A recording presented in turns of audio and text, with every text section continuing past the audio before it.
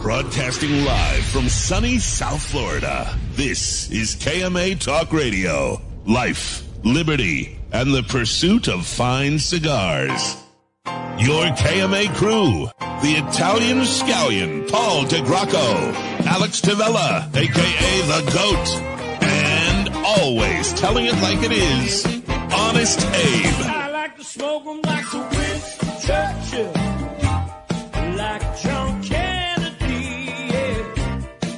Remember Coach Red Auerbach, smoked up for victory, yeah. Well, you can take my wife, you can take my car, but you can't take my big cigar. My cigar. Good morning to all our loyal fans out there.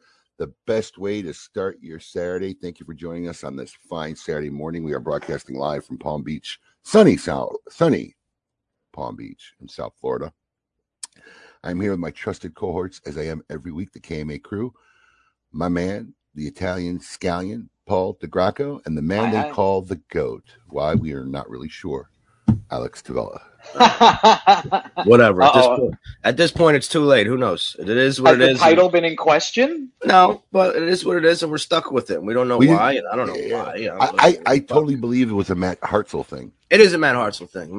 He started it and stuck, and we're stuck with it, and whatever. I don't, even if it doesn't mean anything, because Alex was totally going to deny that nickname, right? Yeah.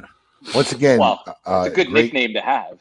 Yeah, phenomenal. I mean, but it's a hard nick, a couple fuck ups. Oh, the GOAT, it's not. It's not. Actually. I'm sure every time you make a mistake, he's like, "What kind of GOAT are you?" Every time I don't make a mistake, and he still puts it on me. Yeah, there's no room for fuckery if you're gonna walk around. There's no room for fuckery if you're gonna walk around with a name called the GOAT. No, it's fucked up, man. It's a hard life. A lot of pressure. It's probably the only nickname that creates an anti-GOAT, right? He actually has a nemesis, a virtual nemesis. Who are anti-groupies.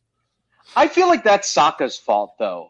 What? Is that bad of me to say? I think Sokka created the anti-GOAT. No, that was around before the Sokka War. Was it?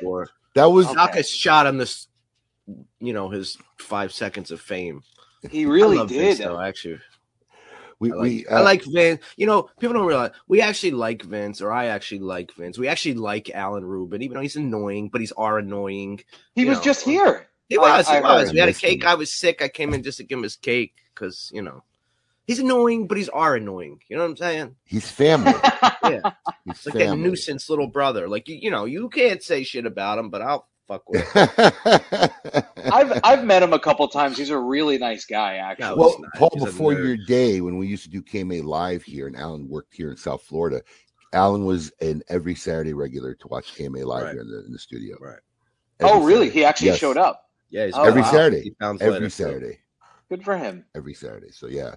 No, it's funny. And I think we need to, that for me is a historical moment. We need to title that the Great Sokka War of 2020. Should do another one. You can't make that shit up. It just has to happen. I don't know. I'm a wartime consigliere. Oh no, dude, you're just a war consigliere, not a war. You mean fucking. The second he hears war, he gets excited. Alex wants to go to war. Alex is scorched earth, man. He really is.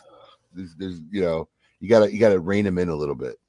What happened to you? You're such an angry man sometimes. Listen, we were talking about this. I was actually on the phone with Ronnie Haysha from Secreto Cigar Bar, and Alex's wife works in my office here. So we were talking about Alex because Alex got a little upset this week and really wanted to scorch earth.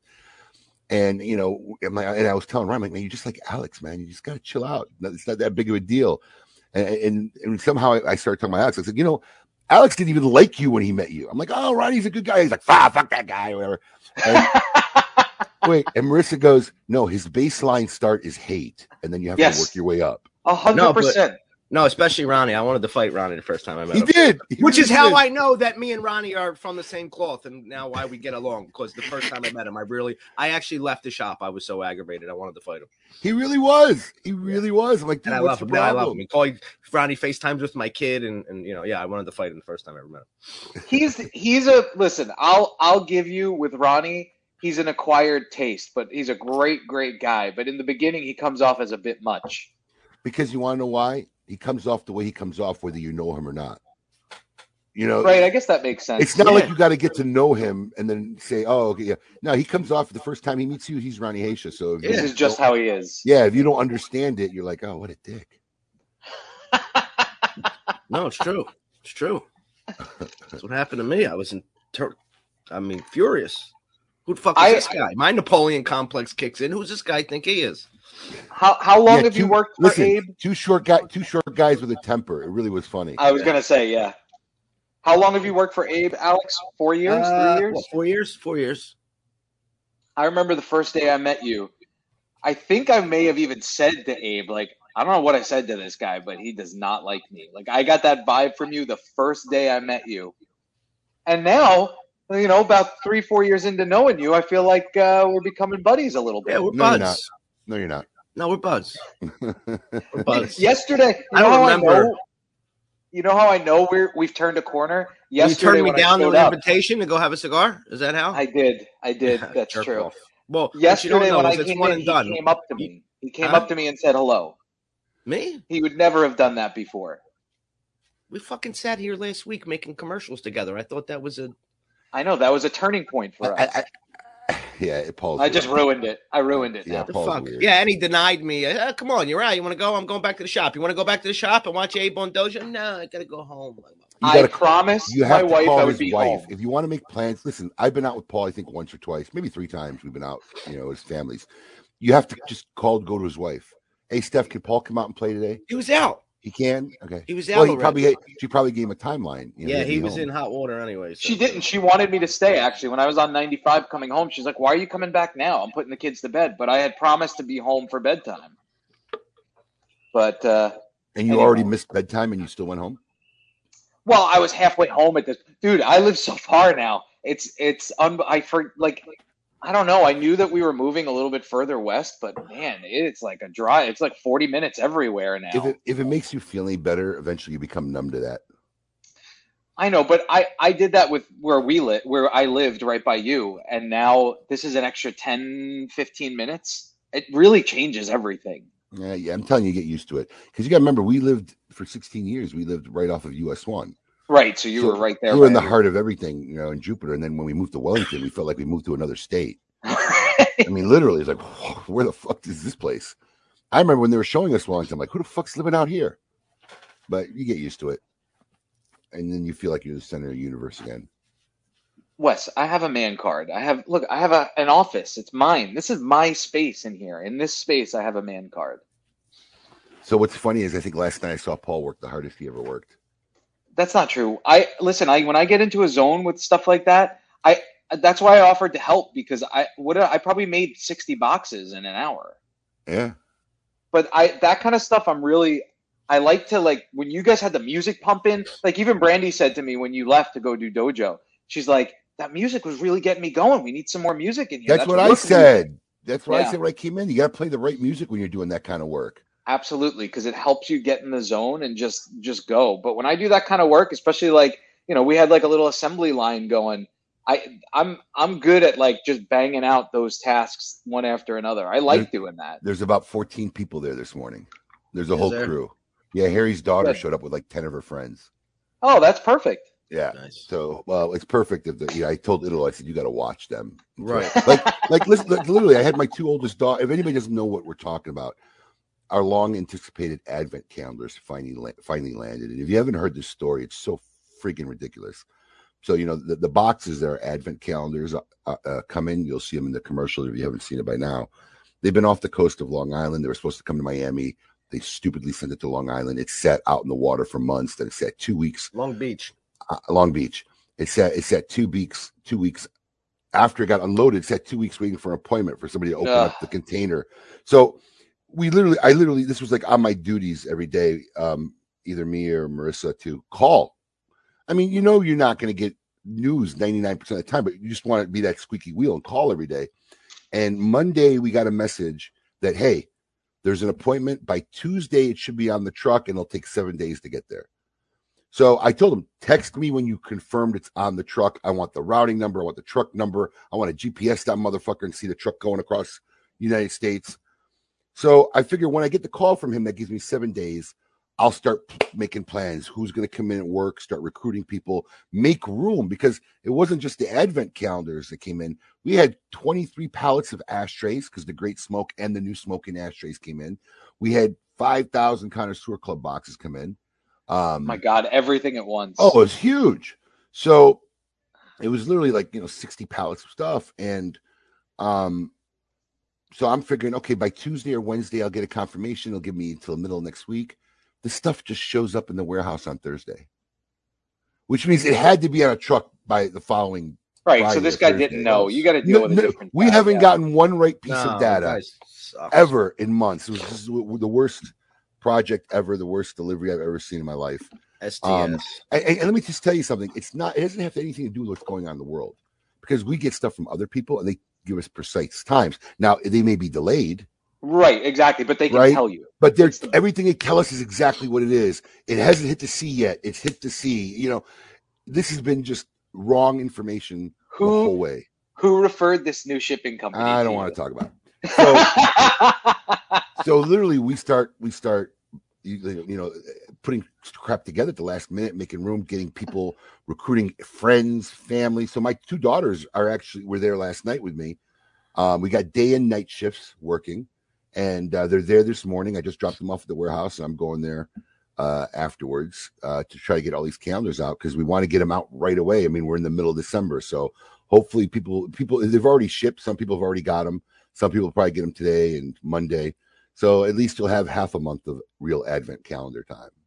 So no, that's fine. People are so excited about it. You know what? I think the one great thing about Smoke-In customers is they completely they get it.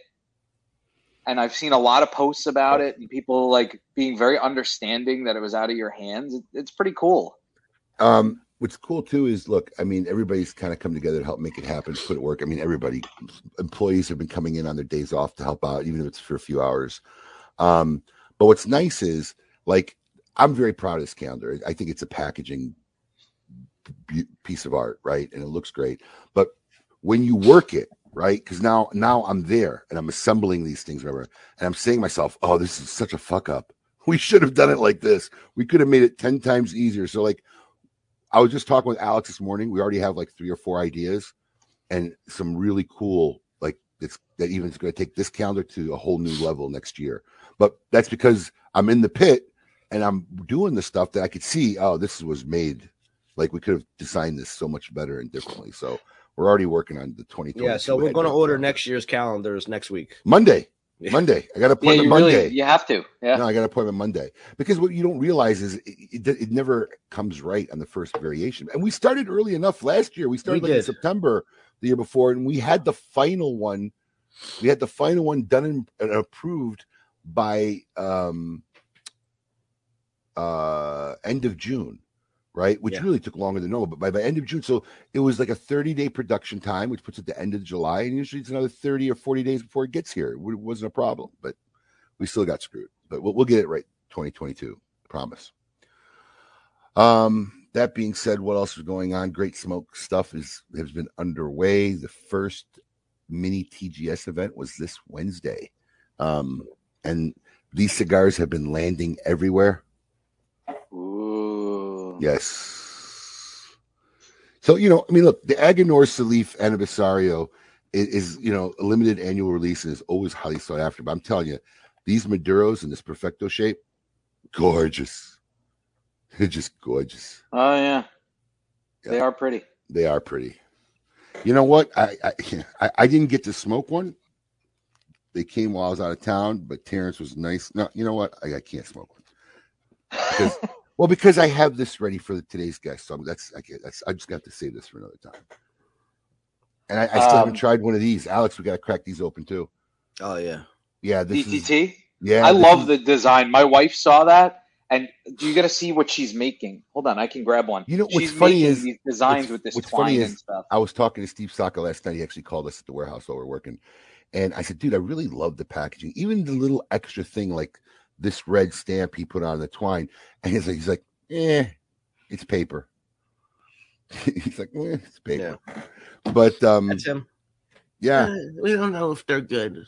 Even got the name of the bunchers and the rollers who made it and the date. It's pretty cool, man. This is a pretty wild stamp. This is actually very cool packaging. But yes, this is the next one, January 29th. So last year was the first year we made some TGS releases, and it went over so well that we asked 5 manufacturers to do it again this year, and we're doing mini events to release them one at a time between now and the Great Smoke main event, February 26th. So the next one slated, and after we finish one, we're announcing the next one and who it is. We know who it is. We're just showing the product. So this is the one that's going to go on live. The sale's going to drop during the virtual event, December 29th, Wednesday, December 29th, 7 p.m. Eastern Standard Time. Catch the mini TGS virtual show. And if you already have your TGS ticket prior to the show, you'll have access to a very special TGS store, Great Smoke store, where you can buy this product. And if it's still around, you can get that one. If it's still around, I think there's probably about 70 boxes or so left. I want to show you this. This is like the style now with the twine. My wife makes these and sells them at the little art fairs here. What is it? It's books. Oh, books painted with white. I don't know, but the twine is like the thing. What does this have? I have to tie the bows. Why are we? Well, because it looks like it reminds me of that DTT thing, the Dunbar. Seriously, thing, the twine. I see the connection. You do? Do you really? No. All right. No. Oh, okay. Absolutely not. Sorry. Why is I don't? Okay. All right. Hey, listen. Don't complain, man. You missed out a lot of years of some weird segues when Adam was on the show. Well, we can be talking about one thing and he'll just segue into something else completely. Well, where did Paul go? Did he disappear? I don't know. Did you insult him? Did you hurt his feelings? I can't imagine that that's possible. Yeah, that's what I like about Paul. You really just can't hurt his feelings, no matter what you say. Yeah. Where he went, I don't know. I don't know where he went. Well, yeah, because we're going to start talking about Christmas lights. Because did you see Paul's Christmas lights in the past years? I did. I think maybe. I was here. Was I on I was on the show last year or so. I mean, sorry, we had a mini emergency here, but I was listening the whole time. Did your dog come in and take over your domain, your room again? No, I when I went to put the books back, I closed the door on her paw. I didn't know she was there. The big dog follows me everywhere, and I didn't know she was behind me. So I closed the door to the office, and she got her paw stuck in the door, and she was screaming. So what you do? Give her a Percocet on top of her Xanax and Lexapro that she takes every day?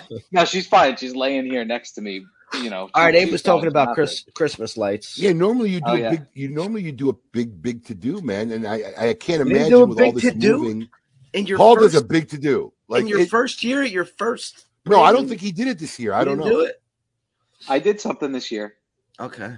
But Abe's saying this because I was talking to his wife last night about how there's no my house is 2 stories, but there's no first roof to get up to the second roof. And I only have a 20-foot extension ladder and it won't reach the roof. So getting up to the second roof is more difficult. And if I want to hang lights from the top, I got to get up to the second roof and hang over. And I don't really have a problem with heights, but I don't know. I got 2 kids. I got to be somewhat cautious. I don't got a problem with heights. I got a problem with slanted roofs. So you ain't paying me to get on the roof to hang lights on the second floor. So I have pictures of both of our houses. Let's see them. All right. Who do you want to see first? No, yours. I'm the newbie in this category. Well, listen. I'm going to preface this with the fact way under protest. Don't worry about it, Paul. I got your back on this one. Well, hold on. Okay, that's right. Alex and I are on the same page. This is while moving. I put this up. No, it's good. It's all right. It's not bad. I know. I'm like you. I like that second tier lights, but I didn't get on the roof. And I have a big wreath that's supposed to go in the middle. And here's Abe's. So, I know your little protest because I hired somebody. Yeah, it doesn't count. Hold on. Go ahead. Everything on the first floor I did. The roof? No, I said no. Well, okay, sorry. Outside the outline of the 2 roofs, the first and second floors. Right. I didn't do that part. That somebody came and helped me out, a friend of ours. But the bushes by the door, the bushes to the right of the door, all the bushes in the front, the 3 trees, moi. I may have something to say about that because I believe your daughter told me that you may have done 1 set of bushes. No. I believe she told me that yesterday because my Brandy daughters and the were kids, inside and went to a birthday party that day. They weren't even there. I It heard was me and that Ruben. Brandy Why don't did you ask most the of guy? it. Why don't you ask the guy who I hired? He'll tell you what I did. Oh, wait. Let me get this straight. Hold on. Who'd you hire, Ruben? Yeah, Ruben. Listen, those front bushes where the We're gonna animals do it at are. 4:00 in the morning. Yeah. I take it back. You see the front bushes where the animal are to the left? Yeah. They did do that, but it sucked. So I took it all off and I redid it. They did do that before I got there. Listen, you gotta remember he was doing this while I was at work, and then Saturday after KMA, I went and I redid a lot of it because he laid them just on the top. I'm like, what the fuck is this? You can't see him as a car's driving by. So I took them all off the top and I did that pattern spread all over the front. So, yes. And this is the first time that I've ever really. My wife over the years has thrown up some minimal stuff, because she felt for the kids. But like the kids were too young; they didn't even care, But my kids now are older. My oldest was really into it; really wanted to decorate the house, so we did the whole run. We bought the crap, the blow up Santa, everything, and we put it out. I'm not a fan of blow ups. So Abe waits till his kids don't believe in Santa anymore to decorate for Christmas. It's a great conversation.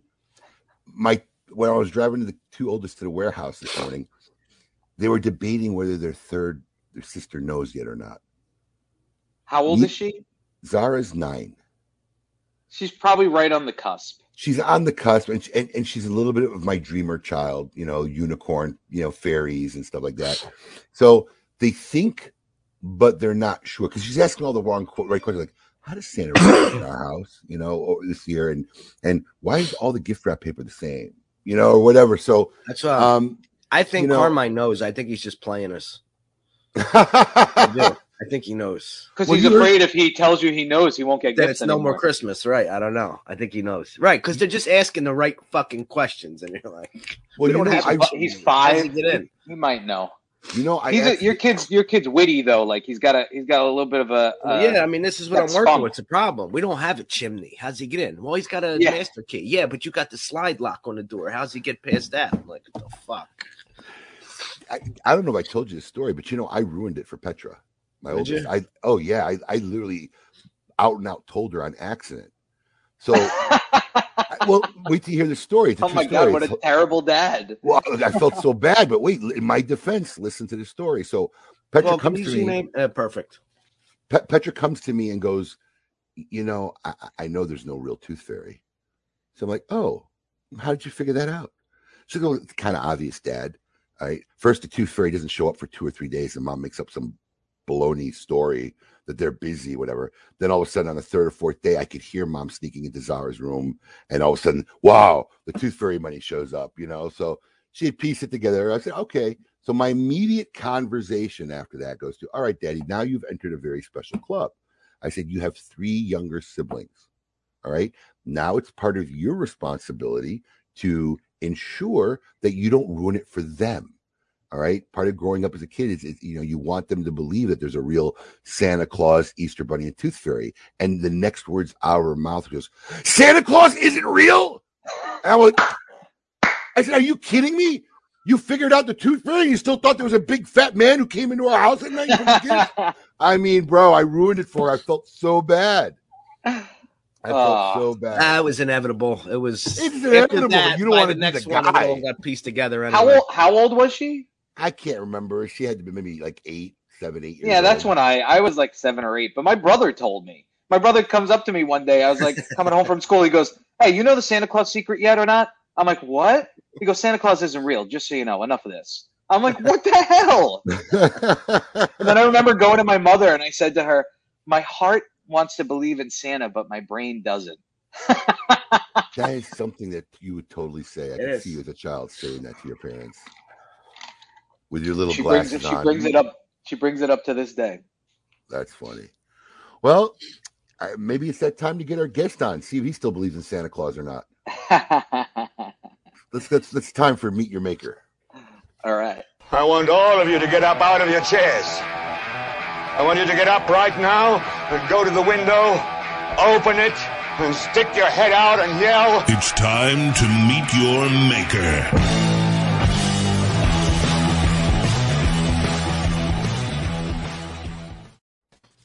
a very dear friend of the show. It's been too long since we've had him on, and he joins us now for the first time remotely from an undisclosed location, Mr. Robert Holt from Southern Draw Cigars. Robert, welcome back to the show, sir. Well, I'm honored, and good morning to everybody in the good morning, brother. Remote locations from around the world, because I fit right in because I'm remote as well. So this is the first time I've done it on the remote platform, guys. So this is new to me. Yeah, I'll never forget. It was the Tanya Borschwitz show. We were having Tanya Borschwitz from Corona Cigar on the show for the first time. And she was going to drive up from Orlando, and we were going to go in the studio. Oh no, it was maybe the second show. No, I think it was Tanya was the first show. We got booted out of the iHeartMedia building, huh? I believe Tanya was the first show. She may have been the second because we got booted out. We had to reschedule her, and then it was Rocky that did the first actual remote. Rocky did the first remote coming back, but I think Tanya was the first guest where we had to cancel the show because they wouldn't let us in the building. Exactly. Yes. Yeah. Yeah, they said, hey, we're not letting people in the building during COVID. You guys can't come in. And we, unfortunately, we're never prepared for it. We never had done a remote broadcast like this, and ended up having to, I think we lost about 6 weeks? 4 weeks? 4 or 6 weeks. Yeah. Yeah, trying to figure it out at home and how we were going to broadcast, and we got it up and running virtually. And we've kind of like mastered the art of StreamYard, and we're very happy with the production quality. I'm not sure if we're going to go back. I like it. I'm concerned that if I step out of line remotely, you can't hit me in the ribs or stomp on my toe and get my so I don't know what the code word is, but you guys got to give me the signal. Left you out of the bullpen. I'll give you the poke. I know you will. Yeah, right. The virtual poke. Yeah. Good morning. Yeah, and what's nice too is it's so much easier getting guests every week because we don't have to coordinate. You don't have to go anywhere, right? Yeah, when they're coming to town. Fortunately, we were in Florida, so at some point or another, everybody's going through Miami, and we were able to get people who normally aren't in Florida. But it just makes it so much easier to get a guest on any given week. So, kind of like the format. Let us know what you think. Post it in the comments. If you've been watching KMA for many, many years and remember the studio days, post it. Do you like it better virtually now, or did you prefer the in-house studio? I like the production quality of this better than the in studio, but I miss the seeing everybody. But we get to do that. We've been doing remotes now again. The in studio feel was kind of cool, and it was kind of cool only as far as camera angles, right? I mean, we still manipulate the boxes and whatever, but having the different camera angles and perspectives was a little bit cooler. But Paul, we've gotten so much better at production quality that we really don't know what we could have done if we were in a studio, knowing what we do today with the video. Yeah, that's true. Like that. We COVID kind of forced us to get a little more creative with our production quality, and I think if we went back and did it in studio broadcast, the quality would be doubly, if not more, better than how it was when we were doing it back then. Yeah, I mean, we can't go backwards, so no, I agree. No. So, Mr. Holt, you're looking very seasonal. All you're missing is a little fire pit. Well, no, believe me, it's right behind me. It's funny, undisclosed location. I'm quite certain this is the first day I've sat on my own patio in 2021. I arrived, Sharon and I drove in late last night from our big bandwagon tour in the RV around the country. And it's good to be in my own chair. And when I landed last night into the driveway, 81 degrees. The temperature in the next 24 hours will drop 50 degrees total. So thus the seasonal attire and the fire pit will be engaged about sunset tonight. How long was the road trip? Well, the road trip was 23 states, I think about 150 events, and somewhere around 327 shop visits, 23 retail exclusive releases, less 4 that I have held on during the holidays just for lack of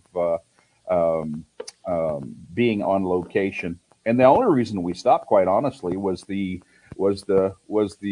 prodding of some of our Florida-based retailers that reminded me and said, Robert, we appreciate you and Sharon trying to come into Florida in the month of December. We appreciate your offer to do events and visits, but we're fucking busy. You know, you guys don't come in here during the holidays where our shops are full and we've got all these events and we got shipping going on because everybody, you know, has distribution channels and advent calendars that are running behind, right? But it was a realization with some of the larger Florida retailers to go, don't come in here and throw a speed bump in my parking lot. We'll see you in the spring. And I said, okay, right. So, you know, time for a little self-reflection. It's hard to be a martyr when your retail partners tell you, listen, don't show up yet. Just wait until the first of the year.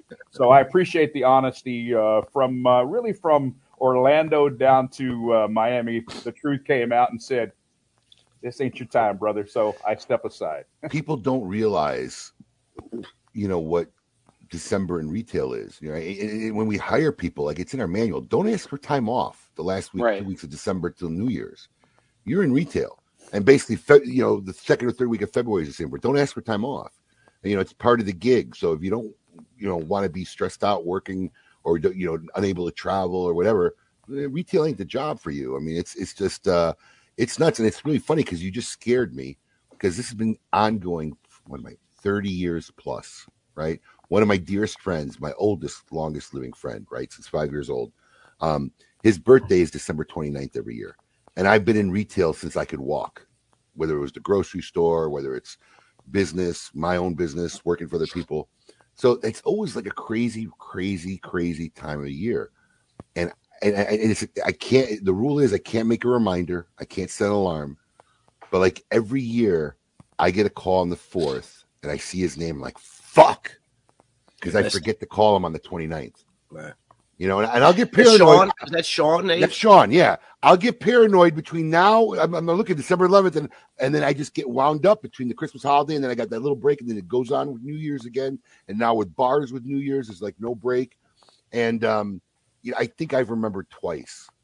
It's gotten to the point where he's very upset, if I remember. Because like, what's going on, Abe? Are you okay? Yeah. No, he likes to beat him. Me.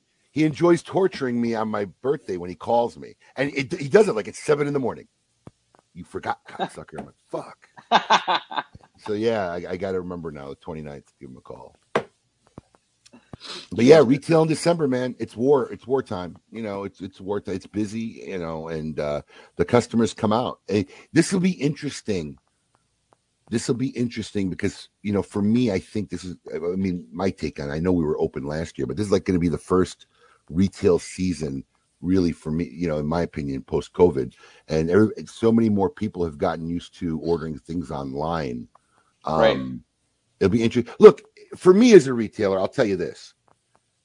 During the holiday time, we used to have to put in 2, maybe 3 additional guys per store, especially the 4 or 5 days leading up to Christmas, because getting cigars is a holiday item is like the last thing anybody's doing. Nobody's worrying about getting the cigars early for their dad or their uncle. That's like something they're shopping 2-3 days before because they know they could just walk in, get it, and then wrap it up and give it to them. So we would always have to, you know, man the stores heavily. And starting maybe about 10 years ago, that declined a lot. You know, online sales would shoot up in December, but the store pressure got down, and Father's Day was another day. Father's Day was like Christmas. You needed to have 2 guys extra in every store, and minimum. And do you even notice Father's Day being a rush, Alex? Not a rush. A little bit, like, you know, your sales might, you know, your sales might be up like 15%, yeah, 20%, not double or triple what a normal day would be like back in the day. So it'll be interesting to see what happens this holiday season in December. Well, I'll tell you, Abe, some of the feedback I've had, particularly this year after COVID and we adopt our retail and our distribution strategies, is in the past, customers have voiced that they were concerned about being able to buy cigars early for Christmas, birthdays, Father's Day, Mother's Day, whatever it may be, because they were concerned that they wouldn't be in good condition because they don't own a humidor. That's another good point. And I think with the, not to use the term loosely, but the advent of packaging boxes and bundles and samplers and and limited releases with humidity, with Humipax or Bovida-Pax or whatever it may be, and the education that the retailers have now shared with those consumers that they're going to be safe, they're going to be fine. That's what this packaging is intended to allow you to do, is to plan ahead and be confident that you're going to have a good product. So I think the change in distribution, where we've delivered more over the last 18 months because of COVID, and B, the packaging options and the education to the consumer that it's going to be fine. I think that's played well into allowing people to shop a little bit more in advance. Yeah, it has. You're absolutely right. It really has. So are you in for the holidays? Technically, I guess I am. It's killing me. Believe me. I just believe I'm not doing enough if I'm home. However, we'll work full days. But we've got Ethan Jacob here. We've got Sharon and myself, which is really the core of operations for Southern Draw anyway. So I'm not comfortable at home working as much as they are, because I feel like I owe it to spend as much time on the road in the shops with customers, with our staff. And we're gonna fight through this. The next 2.5, 3 weeks is going to be a telltale for Southern Draw as we evolve our business and our strategy. But here's the funny part. We don't have any Christmas lights, by the way. Your guys look good. You guys are more disciplined than I am. But we also don't have to deal with cold weather when we're putting them up. Well, you're right. That's I was sweating putting them up. Yeah, you're over there spraying the right guard, and trying to make sure it happens. I mean, you can't have stinky pits and put up Christmas lights. You just can't do it. It ruins the feeling. Absolutely. But I think here in our home, we all have an office. All three of us. More than half of our space in our home are offices that we have built and probably allowed things to add up over the years. So it'll be Sharon's job to kind of manage how much work we do, and hopefully we spend some family time as well. But the beauty of it is this: Southern Draw started right here in this neighborhood where I'm sitting. We still live in the same place. This company was started 100 yards from here, and we have great partners in Austin. And I don't think they're going to tell us not to show up and visit and interfere in their daily retail plans. They're gonna want to see us, and maybe it won't be so much work, right? Maybe it'll be back to how we started, which is let's just go be social and fellowship, hang out with the people that started Southern Draw with us. They were the ones that embraced us and gave us feedback, negative and positive, and helped us with our direction of our brand. So it'll be good to be back, and I'll just have to take a breath and accept that this is where I'm meant to be for the next couple of weeks. Robert, I know you've been on the show a couple of times, but doing this, being in the business 25 years and doing the show for almost 11 years, I've learned, there are new people who are getting into this lifestyle and passion every day. So I don't want to be presumptuous, and for some of our fans or listeners and newly developed cigar aficionados, if you would, I know you've been on the show, but just humor us a little bit. Give us a little bit about background about who you were and how you got into the cigar business.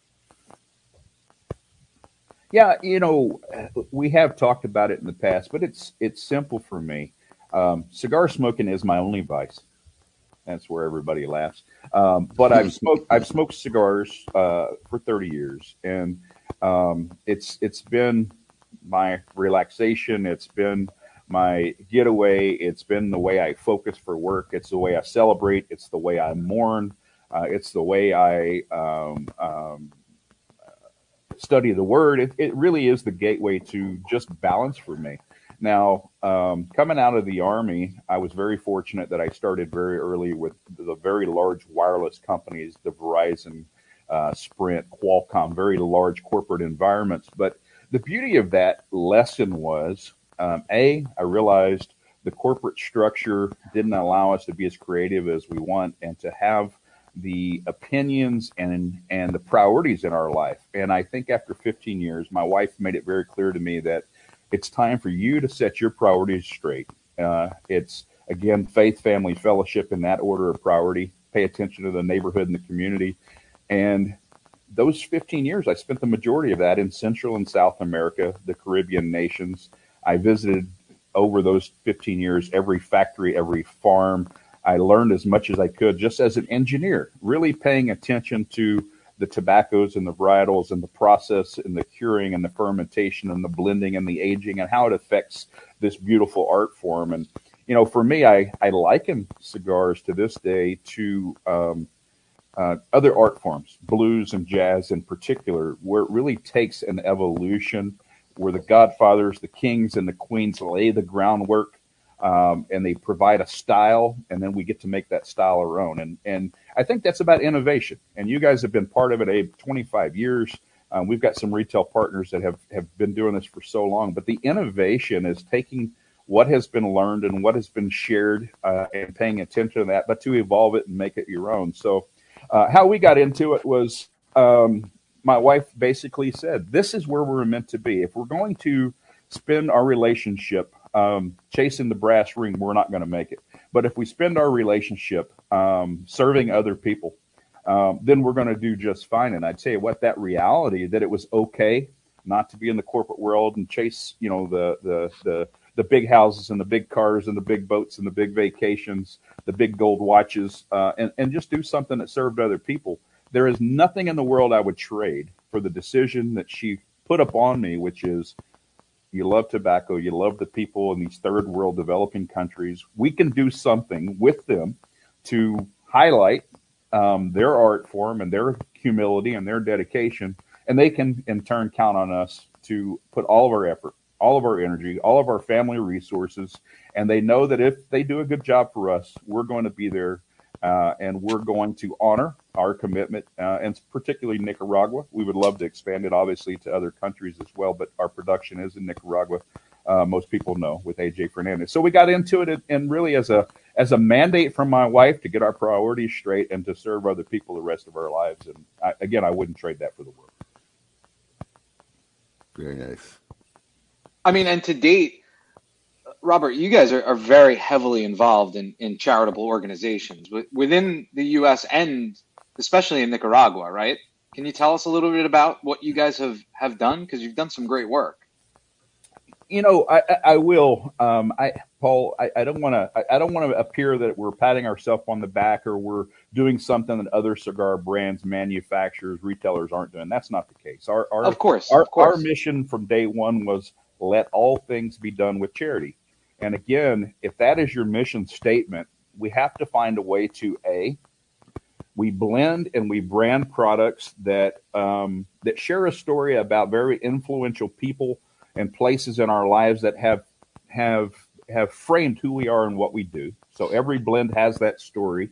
It has those influential people in that, and B, within that, what was important to those people? If they were influential in my life, for instance, what was important to them? And in many cases, it was providing food, shelter, clothing to our homeless, to our aged population, to our less fortunate, to our military veterans, people of service, to our mentally challenged that have gone through things that just really need some help, for us to do that in third world countries. So if your mission is let all things be done with charity, we try to do it in a way that we have blended and packaged and produced a product with those partners that tell their story, that focus our charitable works in their communities, not something that's important to us, but that's important to them. So Ignite series is an annual series from Southern Draw, always new cigars, previously unreleased blends and sizes.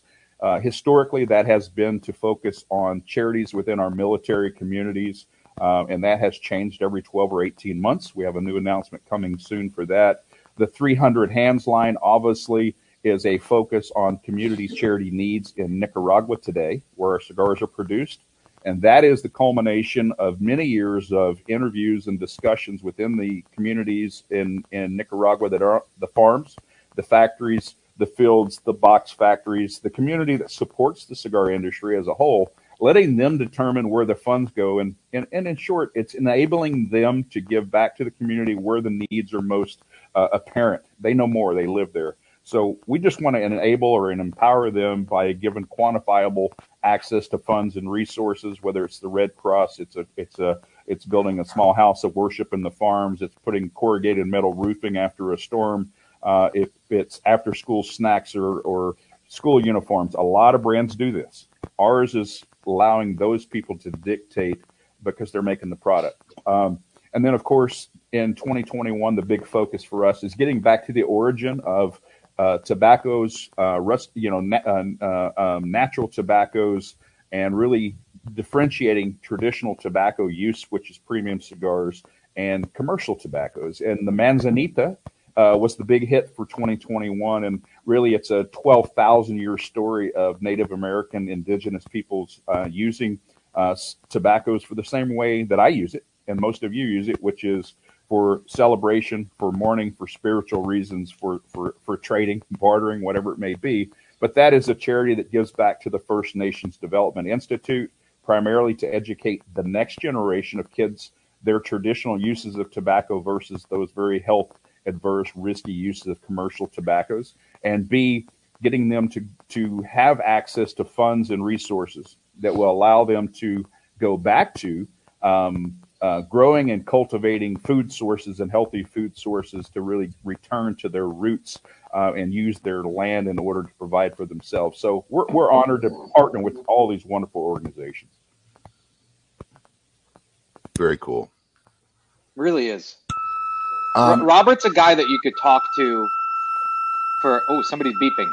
Okay, I just wanted to make sure that wasn't me. I didn't want to say anything. There we go. I think it's Robert. Yeah, I muted him for a moment. But the thing about Robert is, anybody get that? You could. When he's good to go. No, that's how they used to do the hearing test in school. Yes. Do you hear that, Robert? Well, I know what he's doing. I don't hear it because I don't know, but I know exactly what he's doing. There's My some ears beeping. Are good. There's some beeping sound coming through the headset, but it sounds coming through your mic. Yeah. My mic? No, it's coming through Robert's mic. Huh. It might be his computer fan just kicked on or something. That's why he can't hear it. We can. Yeah. But what I was going to say, maybe it'll go away, so I'll mute him for a minute. But you could talk to Robert. If you haven't met him in person, he's one of the easiest people to talk to, right? The guy's got these awesome stories. He's just a knowledgeable, really, really likable guy. I can't imagine somebody meeting him that's like, he's all right. Like he's just a really cool guy. He's a righteous guy. Well, that's a great word. He's a righteous guy. You know where he missed his calling, in my opinion, though? I'm going to tell you where he missed his calling, because I get this all the time, but I don't hear it at all. I guess you don't hear it if it's yourself, but Robert should be doing voiceovers. 100%. 100%. You got that voice, man. You should be doing voiceover work. Like for the Simpsons or something? Commercials, whatnot. You got a distinctive voice. And I appreciate that. Let me say this. I'm on here today because the family has put upon my shoulders to communicate on behalf of the brand and the family and the mission and who we are, right? It's not the Robert Holt show, right? I mean, I do appreciate being on here. I love to visit. I'm not a social butterfly. I just enjoy visiting and discussing. And as my wife says, I love the human condition the way she does, which is learning as much as we can about people, their struggles and their triumphs, right? Because I think this vehicle allows us to have that open mind to do it. But I'm the voice at the family of Southern Drawl, which are 17 of our family members that have invested time, money, resources to allow it, all the great partners. But for some reason, from day one, they've allowed me to be the voice of that. But it's not my voice you're hearing. Keep in mind that the voice is the voice of the entire family, the culmination of everything that we believe and they've shared and they've instilled in me, because COVID changed me. Make no mistake. I had it bad. It almost killed me. You quarantined yourself in your trailer, didn't you? I remember that. You were in bad shape. We had talked a couple times when you were quarantined, but you literally moved yourself out of the house and stayed in the trailer. That's right. Ethan Jacob has some very serious health issues that we continue to try to diagnose and to look for treatment. And it's important to make sure he stayed away. But someone that hasn't been to a doctor since the early 90s, hasn't even had health insurance because I haven't needed it. Neither has my wife. I had to quarantine, but I didn't know how bad it was for that 90 days until I started to recover.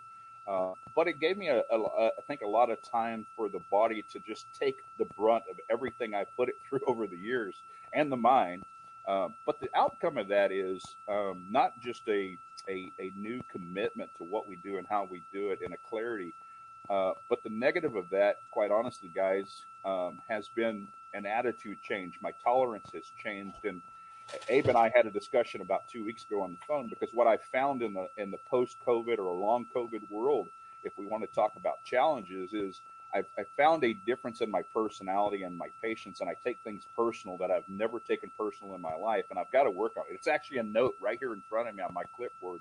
If I had to admit something that I need to work on publicly to the whole KMA audience, it's this. I need to work on that return to the personality that represented this brand for all these years, because the reality is COVID changed me.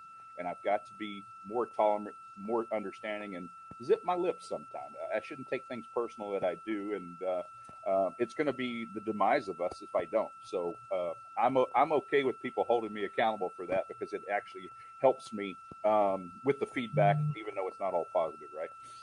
So we're going to go to a commercial break a little bit early. Maybe, Paul, during the break, you can get Robert to disconnect and reconnect and maybe get that sound and get that humming out of the way, because we don't want to miss any of this knowledge and stories that Robert's going to be passing on to us. In hour two, we got more coming up with you with Robert Holt. We have the coming on the last two of this year as the record spins, sponsored by Avo Cigars. We're going to have a new segment starting in January with Avo Cigars in a new format, and I'm kind of very excited. Eddie Guerra, who's going to be our guest next week, by the way, and I were talking about the new format. It's going to be a little bit interactive and fun, so this should be very, very interesting. And, of course, we'll be coming down to the home stretch of Season 3 of Tale of the Tape. So don't go anywhere, folks. We're going to be back right after this. Keep it lit. Surgeon General warning. Cigar smoking can cause lung cancer and heart disease. Currently available at your favorite cigar store, the Romeo y Julieta Reserva Real Nicaragua is another fantastic collaboration between AJ Fernandez and Rafael Nadal. Landing a #1 cigar of the year of 2020 by Cigar and Spirits magazine, the Reserva Real Nicaragua is handcrafted at Tabacalera AJ Fernandez. This Nicaraguan Puro is a medium to full-body cigar that is packed to the brim with flavor notes of leather, coffee, and red pepper, which pairs nicely with a spiced rum. Available in 4 sizes, Romeo y Julieta returned to prestigious form with the Reserva Real Nicaragua that should be enjoyed by all. Surgeon General warning. Cigar smoking can cause lung cancer and heart disease.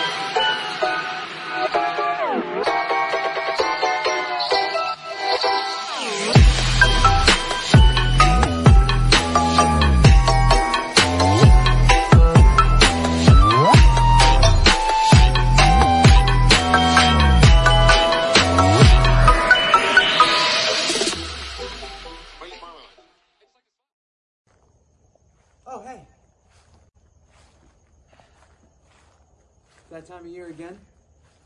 We do our thing, try to get festive, move into a new house, and want it to look good in the neighborhood, win the contest. You know what? It's one of the most stressful things there is, because you can't do it during the day. You got to do it when the kids are sleeping. So here I am, enjoying a nice glass of Bonner Private Wines to help me through the night. I'm almost there. You know what? Our friends at Bonner Private Wines have some really great Malbecs right now. Perfect for the holidays. Check them out. It's a 3-pack sampler. You can join the Wine of the Month Club. You can try 3 different Argentinian Malbecs. They're really good. I enjoy them. They're helping me create this masterpiece here. You should check them out too. KMAWines.com has discounts for you on shipping, on the package itself, and if you want to become a Wine in the Month Club member, guess what? There's discounts for that too. Check it out, KMAWines.com. I will be up for another couple of hours taking care of this. Check it out. Well, I'll join you. Sorry, there's something wrong with my sound. I was trying to fix the settings. I don't know what's going on. I couldn't even hear the commercial was over. Really? First off, I'm in utter shock that he did two commercials now, brand new commercials, like in 2 or 3 weeks. 2 for 2. But did we not buy you a cordless mic? Unmute yourself. Is it me or is it you can't? I haven't had that since we were in Tampa. I gave it back to Alex. I think it's in the bag with the Tampa stuff. Yeah. Hey, listen, he's 2 for 2. The only problem, my only concern is he'll be running that holiday commercial in April. In July. Yeah. No, because that's why we made the evergreen one with the bathroom, so that we can. So that we can use that forever. Robert, can you hear us? Yes, sir. Oh yeah. We can hear you. Is that clear? Yeah. Yeah, it's better than it was. Absolutely. I don't know if that's good or bad. Yeah, it sounds good. So, Robert, every week, fine folks over at Avo Cigars have a segment called As the Record Spins. Our good friend Eddie Guerra poses our guest a very interesting or unique question, and we have a question for you this week on this segment called As the Record Spins. Power.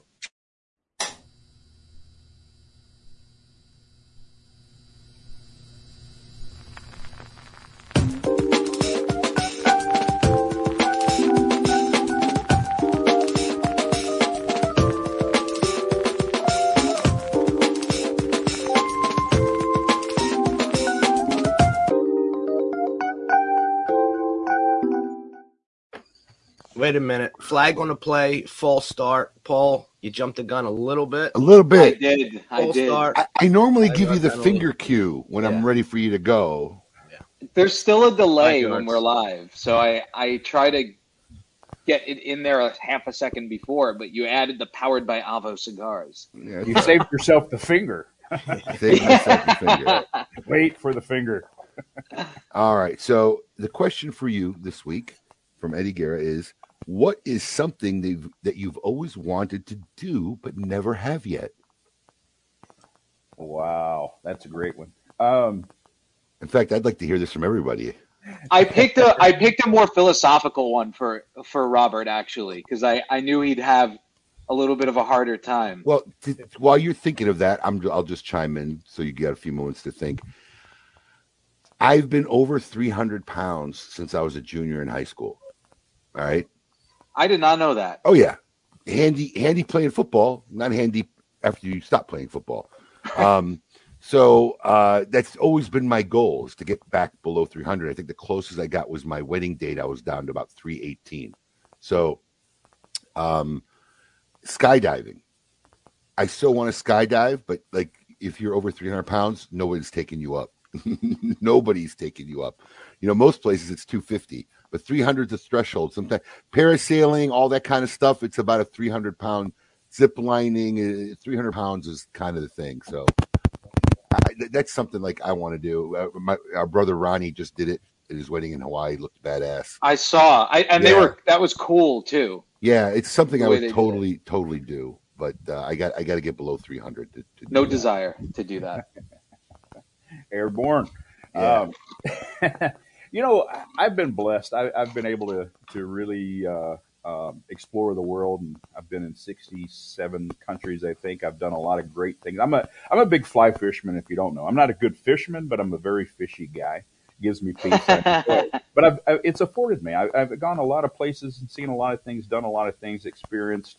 But I think my answer is really more philosophical than it is an actual, bucket list item that I haven't got to do, because I've been blessed in that sense. But I think here's the thing I want to do that I've never been able to do since I was a young child, which is become clear yesterday, which is funny, as Sharon and I drove 12 or 13 hours yesterday.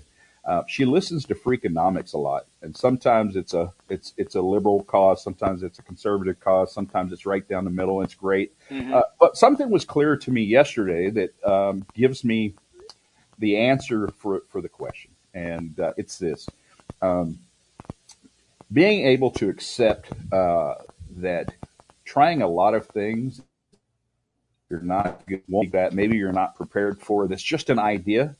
That wasn't well planned and well executed, and accept the fact that there's going to be a lot of failures. And then in the end, if you try 10 things and you fail at 9 of those, and that one is extremely successful, everybody involved is excited. It evolves, it grows, in perpetuity. It really provides a return, whether it's an emotional, physical, spiritual, financial, whatever that return is. I think what I want to do is be able to live in the moment a little bit more and take chances a little bit more. I've taken a lot of chances, but I want to be able to take chances with the knowledge, with the understanding that I'm going to fail at 80 to 90% of those 10 things, right, every time, and to be able to accept that. It's not within me to do it, and I'm not saying I haven't failed, but I'm saying I don't really take those chances, and I want to be able to do that. And that Freakonomics that my wife put on yesterday that almost put me to sleep on a long road trip. Sorry, Sharon.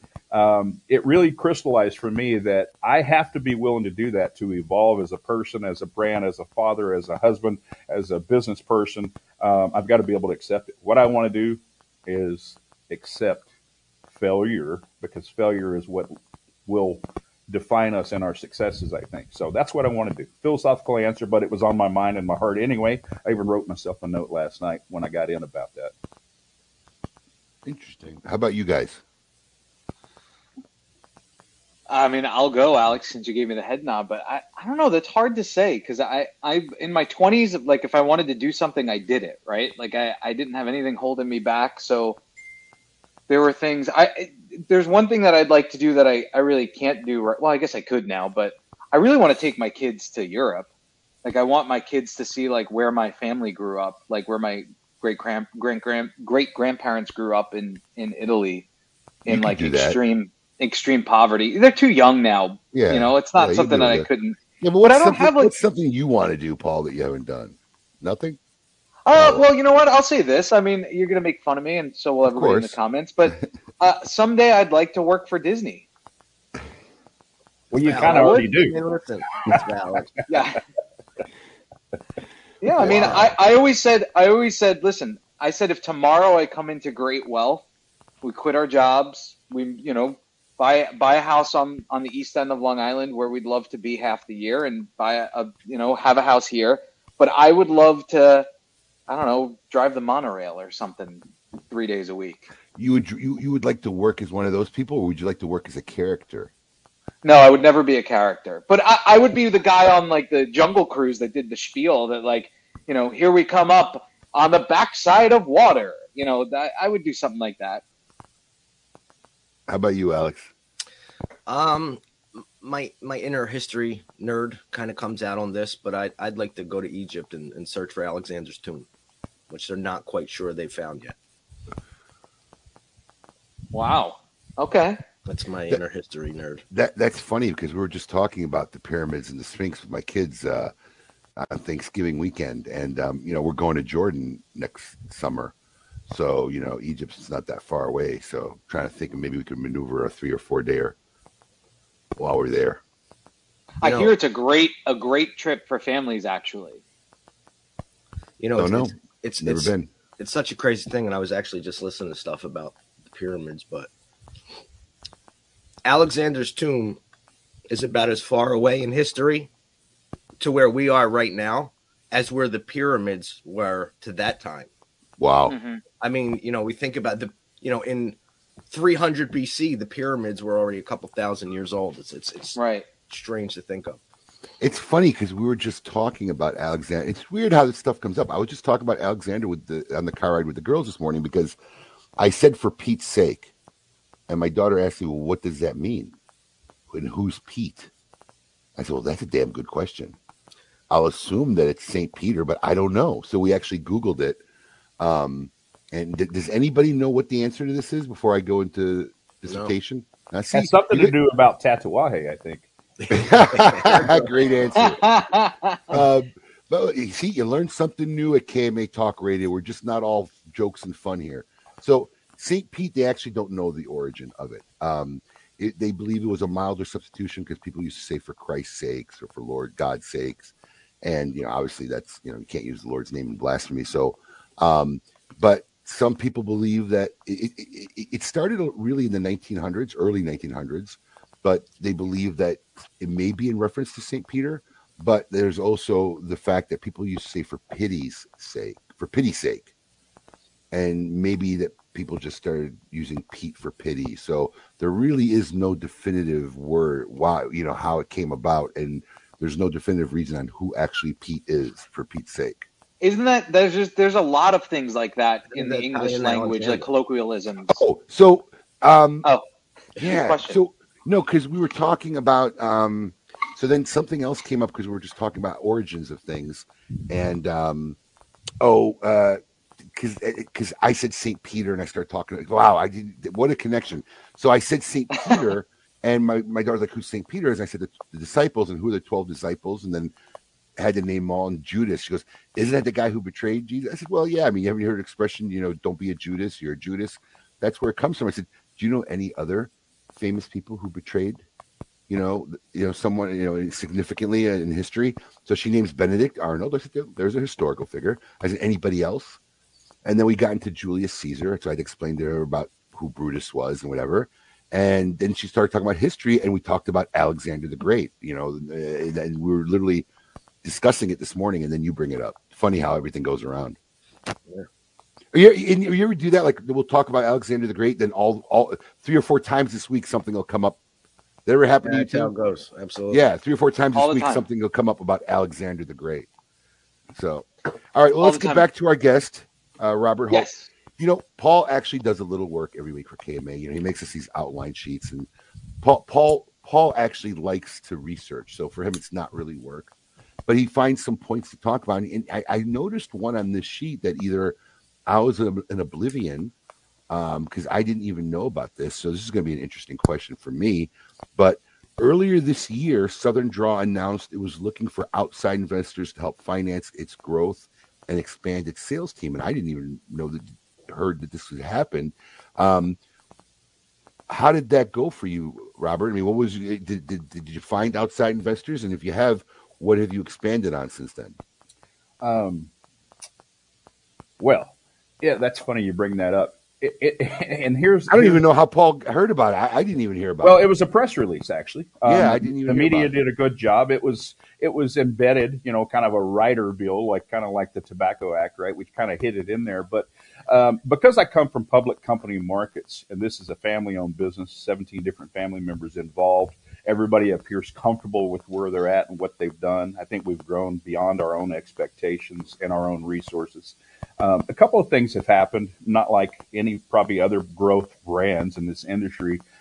You get interest that are communicated into acquisition, mergers, whatever it may be. But for us, it was about expanding the brand, the retail distribution channels and strategies.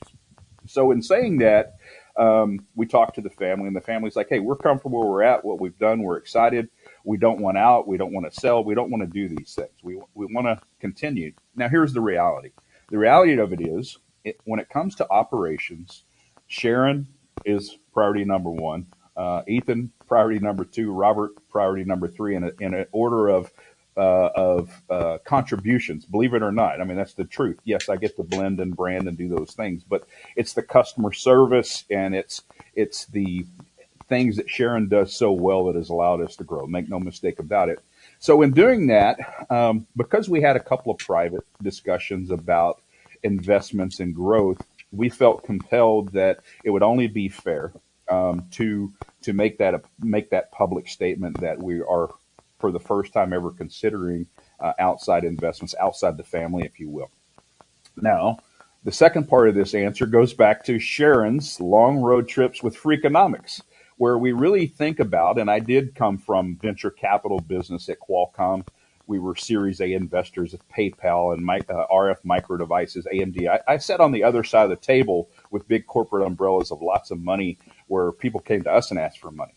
Now, the reality of that is, back to what I said earlier about the Avo question of the week, which is having the ability to accept a lot of failures in order to get a great return one time is something you've really got to be able to measure, the risk reward scenario. So for us, we did have a lot of interest, both from the majors in this industry, but also, ironically, other brands and growth brands that are very similar in size and stature to Southern Draw have said, we don't want to own Southern Draw, but we'd like to be part of it.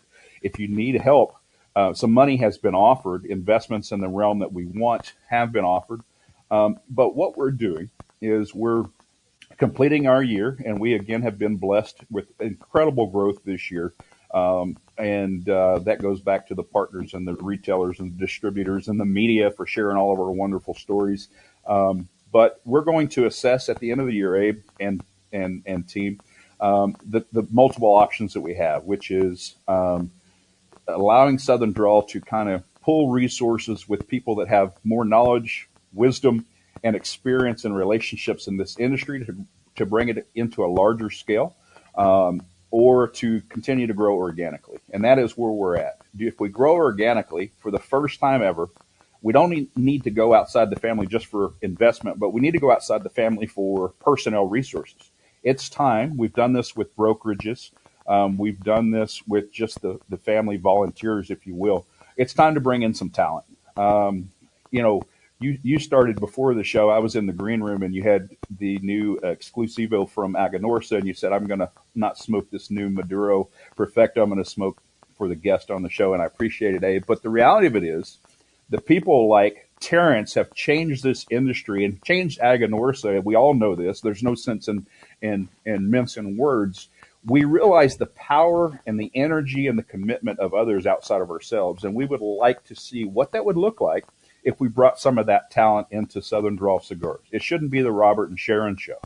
Our mission will not change. Our vision will not change, but we will be better served. You will be better served, and our consumers will be better served by adding some real talent, people that have failed, people that have succeeded, people that have great ideas, differing ideas and strategies. And let's really take a look at those and go back to the question of the week is let's take some risks and take it off our own shoulders and make sure that we're fortifying what we started with some new talent, some new people. So the money's one side we're considering, but we're also considering the use of proceeds. Who do we bring in? How will they affect the business? Are we willing to step aside from our not dictatorship, because there's two of us, but are we willing to turn some of that over to other people in line with our mission and vision? And that's really where we're at. We're in that assessment period, and I assume by Q1 we're going to make some decisions strategically to change the direction of this company. You know, it's funny you said bring in some people who have failed, and I get that mentality, right? They're like, why would you bring in somebody who failed? Because look, everybody fails at one point or another, right? So you find a guy who's failed but is intelligent enough to have learned from his failure. My philosophy is, good, you got that scrub out of the way before you started work here. Now you could learn from that and come and succeed over here. So it's not bad to hire people who fail. You just got to make sure that it's the right scenario. Getting outside investors is a tricky thing. One of the, I've had a partner who's passed away, God rest his soul, and his family has their shares. And one of the wisest thing, he ever taught me was an operating agreement, because my one concern was, I'm bleeding, my sweat's going in here. At the end of the day, when stuff fails, it rests on my shoulder just as much as things succeed. And I don't want to be told how to do. And I was young back then. I really didn't understand operating agreements and what they did and the significance of them. But, he basically educated me that, hey, you run the whole show. I don't want to tell you what to do. It's not my business, and that's how you draw them up. And when you have outside investors sometimes, because look, they're putting their money in your company. There's sometimes stipulations or whatever. Do you have any concerns about not having the same freedoms if this is a move your company makes? Yes, sir. Absolutely. You hit some key points there. And I think it starts, I've had some bad experiences, right? I mean, when we left the corporate world, we had some very lucrative deals that we'd worked on in Central and South America on the engineering technology side. It was all taken at the snap of a finger. Most people that have visited with us over the last 8 or 9 years knows some or all of that story. It put us in the poorhouse from a very comfortable position, but that humility has made us who we are. Now, that being said, what did I learn from that, Abe? What I learned from that is establish expectation, diminish disappointment, which is the conditions precedent to raising money outside staffing have to be defined, have to be written and executed, and as much as we can from an agreement standpoint, make sure it's documented. And here's a key point that I've learned over the last 9 years. Not only do we want to document and contract what we agree to outside of a handshake, but we want to do it in a bilingual format, because a lot of our partners are from Spanish-speaking countries, and the inability to directly translate what I mean, what vernacular is in this industry is one thing, but from a legal standpoint, from an agreement standpoint, from an understanding standpoint, you've got to be able to have that bilingual where all the parties understand, because there's not a direct translation in the legal community. Right. So that's something you don't think about, but I can see that. The legalese may not translate. But I'm scared to death. That's the short answer. I'm scared to death to do it. Look, it's, anybody who knows me, I'll tell you, most of my career I've been in debt. Growth is powered by money, and we've borrowed money many, many times along the years to build stores, to do things. And, borrowed money is never a bad thing as long as it's put to good use. Borrowed money that gets squandered, you're in trouble, right? So it is, Abe, but if that borrowed money has some risk adverse nature to it, and the understanding is that you're going to go out and prospect with it or some portion of that, I'm a big believer of use of proceeds and use it only for what you said. But again, that's open to interpretation. Think about the laws in the venture capital world, where before we borrow from pension funds and we borrow from retirement funds, and we have to use these things in a very specific format mandated by the government and the public sector. Now, years later, the venture capital funds actually went to the Department of Commerce and Justice and had the laws changed so that they could take some percentage, and I think the percentage is like 10%, into more risk-adverse ventures. So again, established expectation is this is the money, these are the use of proceeds, but this small portion is going to be for prospecting. Some of those, and majority of those, will fail, but the ones that hit are going to hit big, and they're going to hit with great multiples and returns, and those successes are what will define our future. The futures are what we're going to use as building blocks to learn. So I'm scared to death. But here's what I know. My wife is sincere in what she does. It's very well thought out. And I think as I step aside, and listen to her more, and I'm not saying that because she's not watching the show. The other part of the final part of this answer is this.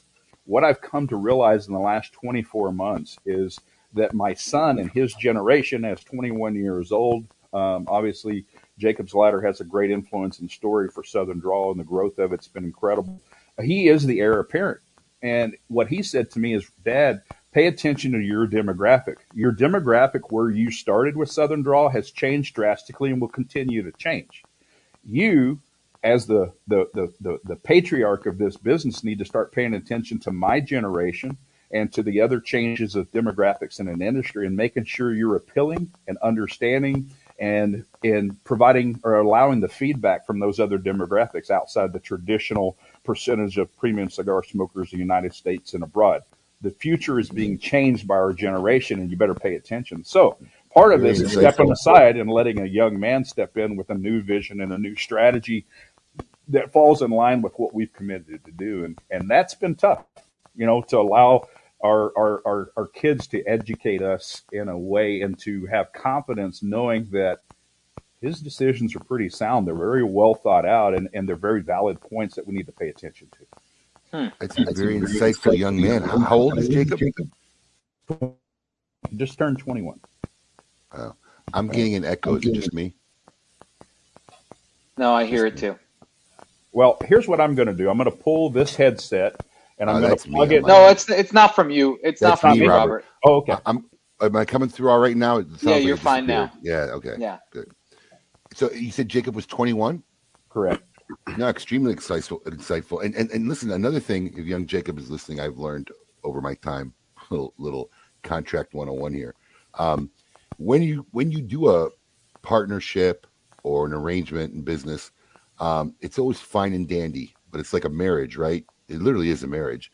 And it's always better to pre-plan your separation in advance than wait till you realize you can't work together, right? And that's what a good operating agreement does in a business, right? So, because a lot of times, you know, you get to the point where, all right, this ain't going to work out. We got to split up. Then you spend a year fighting how you're equitably going to split up because you can't agree. So have a prenup. Yeah, it's a lot easier to come to that agreement on how that's going to be handled if and when that day should ever come. Then it's a clean break. Hey, this is what we agreed upon. This is what's going to happen, and we're done. And then it's easily said. But try talking to your fiance about a prenup before you marry her. I'm shocked she didn't ask you for a prenup. Right. Yeah, right. She was working at the Breakers. A dispute resolution should be a larger portion of the contract than the actual operating agreement itself, right? Because you're right. Otherwise, you got attorneys, I got attorneys. Yeah, you waste tons of resources and time figuring out how you're not going to work together anymore. Yes, and it could be the smallest thing, right? But you're absolutely right. The dispute resolution part, if we take away anything today, is have that figured out well in advance to avoid the consequences to whatever the mission was to begin with, because it's the mission that's going to pay the penalty, the price, right? Absolutely. Robert, were you at the PCA show this year? We were not. You were not. I was just coming out of COVID. Yeah. Do you have plans on attending next year? You know, not sure yet. Yeah, we're not sure in a sense of to go to the show. We really need to make sure that we're prepared for the orders that come outside of our growth and our production that goes into our forecasting and planning with AJ Fernandez at all. Oh, there's your beautiful ad right there on the screen. Oh, that's beautiful. and I appreciate you putting that up, because that right there is the definition of what we are. I mean, this is about the humble, hardworking hands of these people. This is not about me. And I just love it, because that is the simplicity of what Southern Drawl really is right there. So thanks for putting that up. But that's your advertising spot. It goes up every show, buddy. It does. It does. This week. Well, I figured it was a good spot to put it in right now as you were talking about this, but it's always your spot. Yeah, like I need to upgrade the lineup, because we actually have grown, as far as the core blends and releases, we need to add that. That's the hardest thing about the advertisers, Robert. We can't get anybody to update their ads. We got to call. We got to beg. I see you got so many new lines. You need to change your graphics. That's the worst thing about doing the show. It really, really is. Yeah, and again, we don't have people, right? But our when we started here in Austin, our graphics guy, Jonathan, had just moved to Phoenix, which he does a great job. He does all of our ads, all of our website, all of our content. And then we have an outside professional photographer that does most of our shoots. They've done their job. The person that hasn't done the job is me, because I haven't updated it from the Dropbox and make sure that it's into the new print or media graphics, right? So that falls on me. No sense in pointing the finger in another direction. Well, it's hard. It's hard, but you have a good brand. Like a good brand image, I think is key, especially in this industry. That and good cigars. So, yeah, I think we got to start with good products for sure. And again, I've said this many times. I'm not in it to be important or a master of anything. That's never been it. Never will be. And that goes back to taking things personal. But I can tell you this: we source the best product, raw materials we can. We put them through an established process. We have great partners. AJ Fernandez et al. Has executed our every wish. And I know there's many times that they've put aside their own major projects and opportunities to support Southern Drawl and give us a little bit of grace there. But, again, our job is to put out the best possible products for the fairest possible price, and to support it, never turn down an opportunity to visit with people that buy and sell your cigars. And I think that's important as well. It's becoming more difficult. And I apologize here publicly for any retailer, consumer, staff member that doesn't feel like they've gotten enough love over the last few years as we've grown. It's not for the lack of effort. It's going to take more planning in the future to get to more places and spend more time. Maybe I need to spend less time but make more stops, right? My problem is I get to West Palm or I get to Boynton Beach. I get down, along the coast there, and I camp out. Right, I'm there. I enjoy not just one cigar, but maybe it's 4 cigars. And then the next thing you know, you got Smooth Bounce in. We're listening to music, having a cocktail. I mean, it's easy to feel comfortable and not get up and go anywhere else. So I've got to work on that. You know a guy's a regular when he knows the name of your DJ. Absolutely, right? It's like mood lighting, right? It's like Christmas lights. I mean, the bottom line is the man puts it on.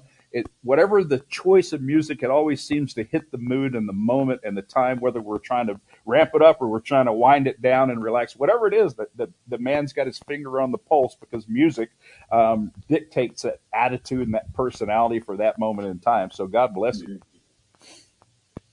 Yeah, he'll be doing a lot of stuff during the Great Smoke in February. He'll be working overtime. Oh, yeah. That's good for a young man. Absolutely. Well, it's funny because he just doesn't come and DJ our events or does music. He's literally become hardcore part of the cigar culture. And I Alex, you've known him a lot longer than me.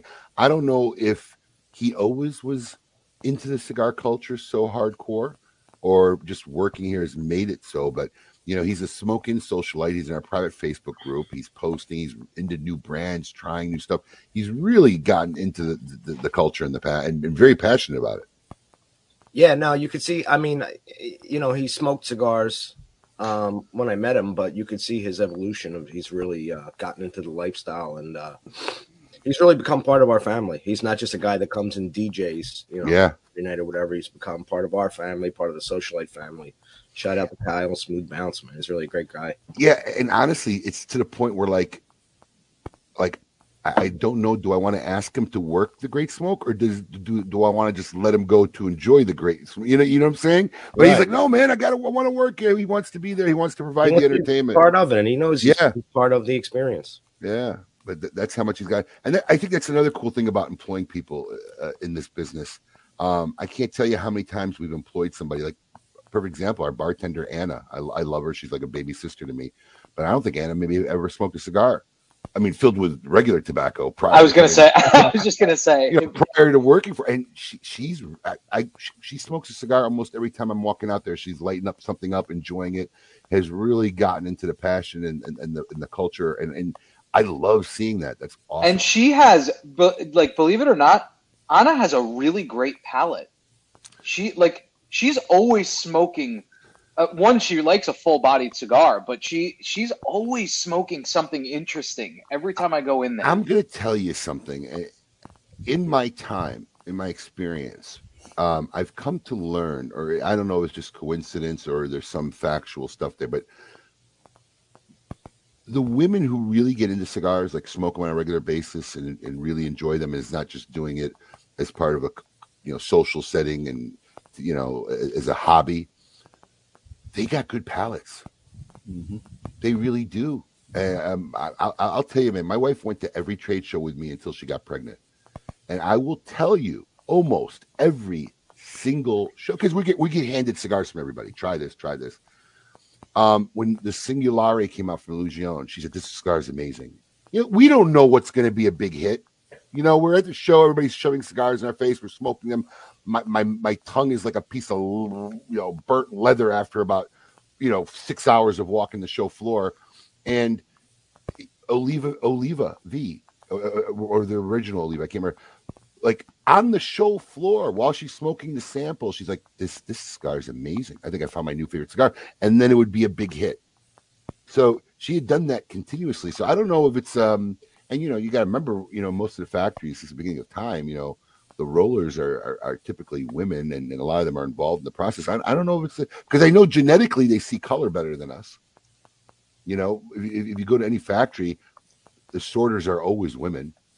They see shades of color better than the males think. So I don't know, but yeah, the women that I know who are heavily into the lifestyle, they got good palates.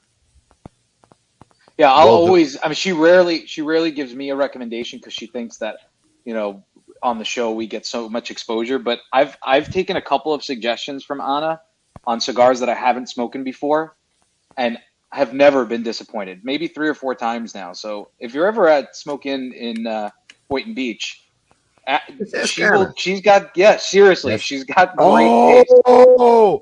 Oh! You just made a new KMA segment. Ask Anna. She won't come on. No, she won't. But she'll do a pre-recorded. She'll do a pre-record. We'll do it You on sure? social media. Yeah, I've asked her to come on a million Nah, times. she'll do a pre-record. Listen to me. You don't know why she won't. Well, I don't know. She's kind of had a new lifestyle in the last year or so. But Anna couldn't wake up before 1 o'clock if life depended on it. That's true. But now in the last year, I think the COVID may have changed. But like she gets up early. I see her walking the beach with her dogs at 7 a.m. But Yep. Anna would totally do a pre-recorded segment. We have pre-recorded. We are going to start an Ask Anna. I would segment. love it. Well done, Alex.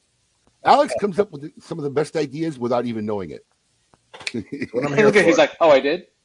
he does it. The GOAT. That's Oh, why I'm here. speaking of the GOAT, I got to jump in real quick because today is the annual Army-Navy game. We got Alex the GOAT on here. Most people don't know U.S. Naval Academy mascot is Bill the GOAT. As of right now, it's Bill number 37.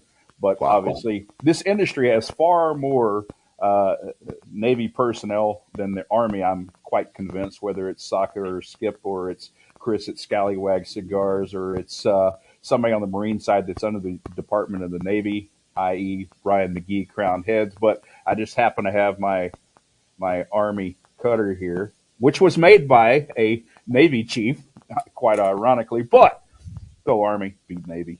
Robert, where is that game? Where's that game being played now?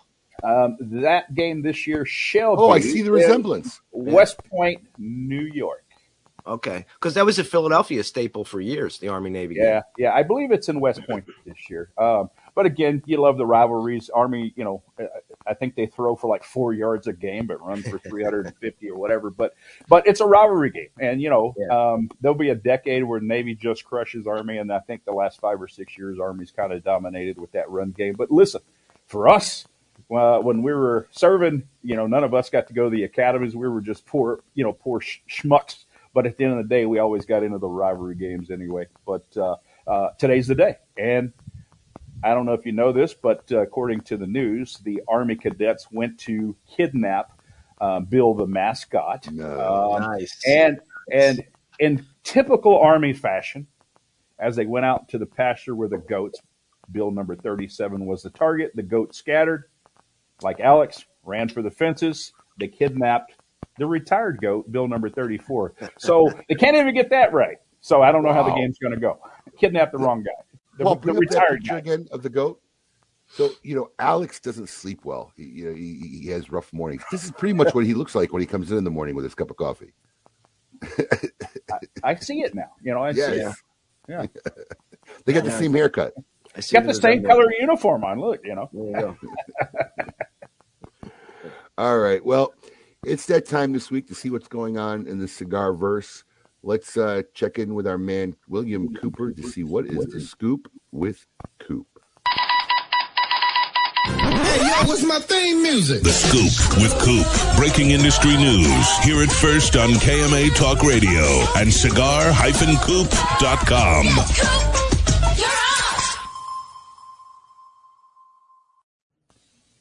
It's Koopa. What's up, Good morning. Koopa? Good morning, everybody. Good morning, Robert. Good how morning, you sir. doing? Good. Good to see you. It's been a while. It's but a very good. I missed you when you were in Charlotte, and I apologize. I was actually out. I think I was out that weekend when you came through.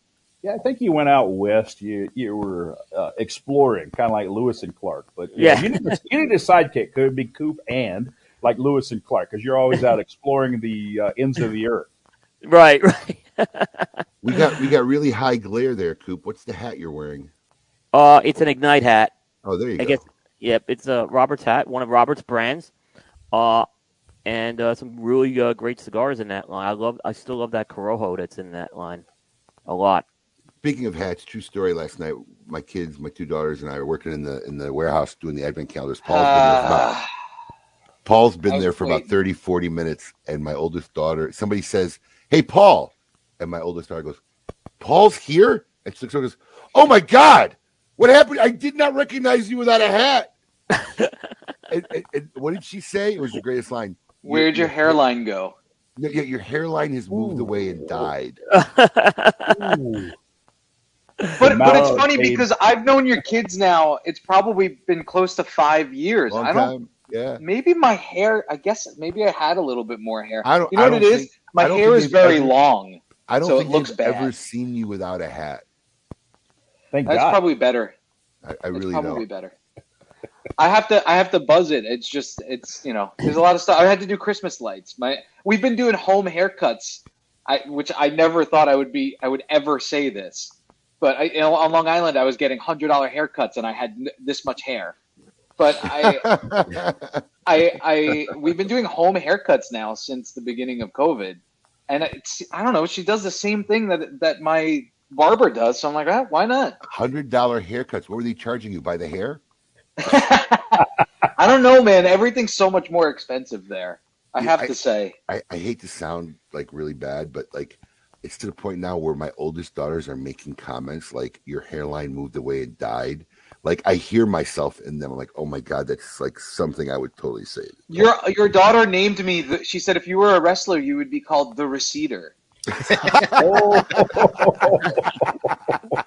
Which one said that? The middle one? Zane? Yeah, Zane said that. Brutal. Which, by the way, I didn't even recognize. It's probably been since I saw Zane last. When was the last time I was at your house? At least 6 months ago. Hormones.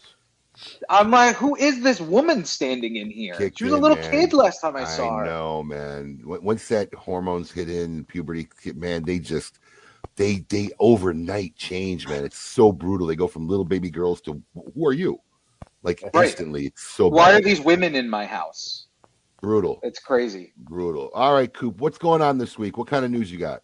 All right, this first story is kind of an interesting one. Comes out of J.C. Newman, and a little anecdote I'll tell with this.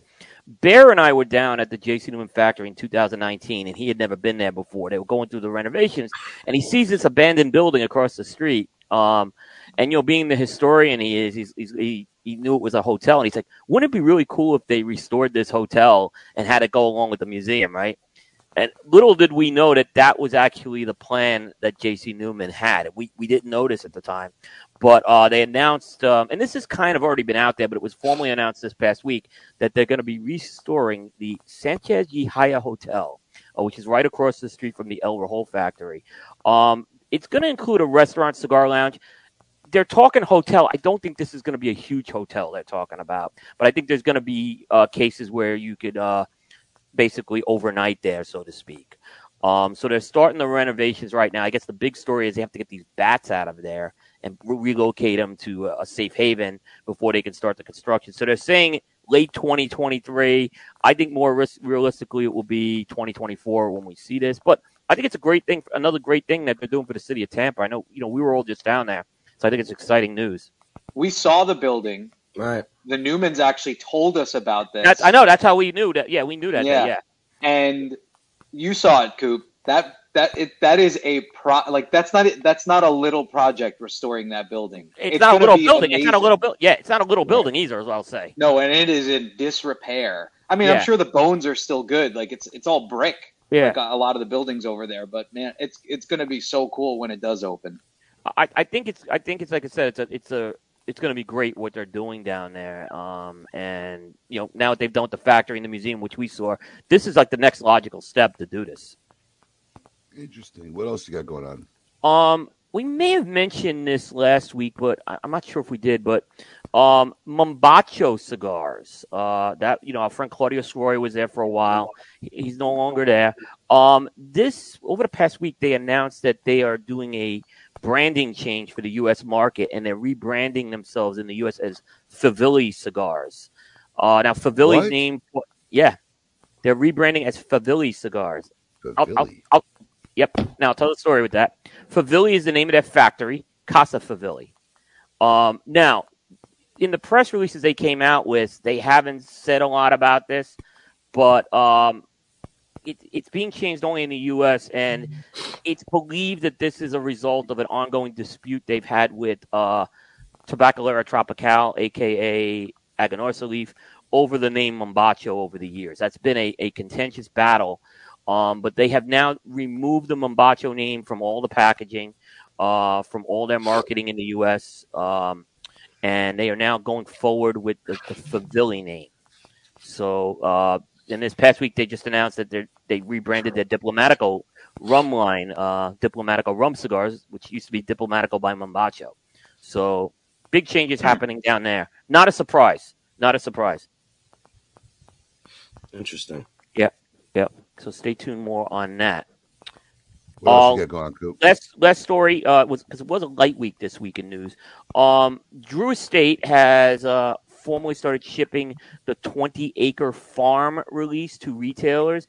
That was announced a few weeks ago on their Freestyle Live. They did a mystery release to consumers with the blend, and the idea is consumers had to figure out what the blend was. And it turned out to be a new Florida sun-grown tobacco blend.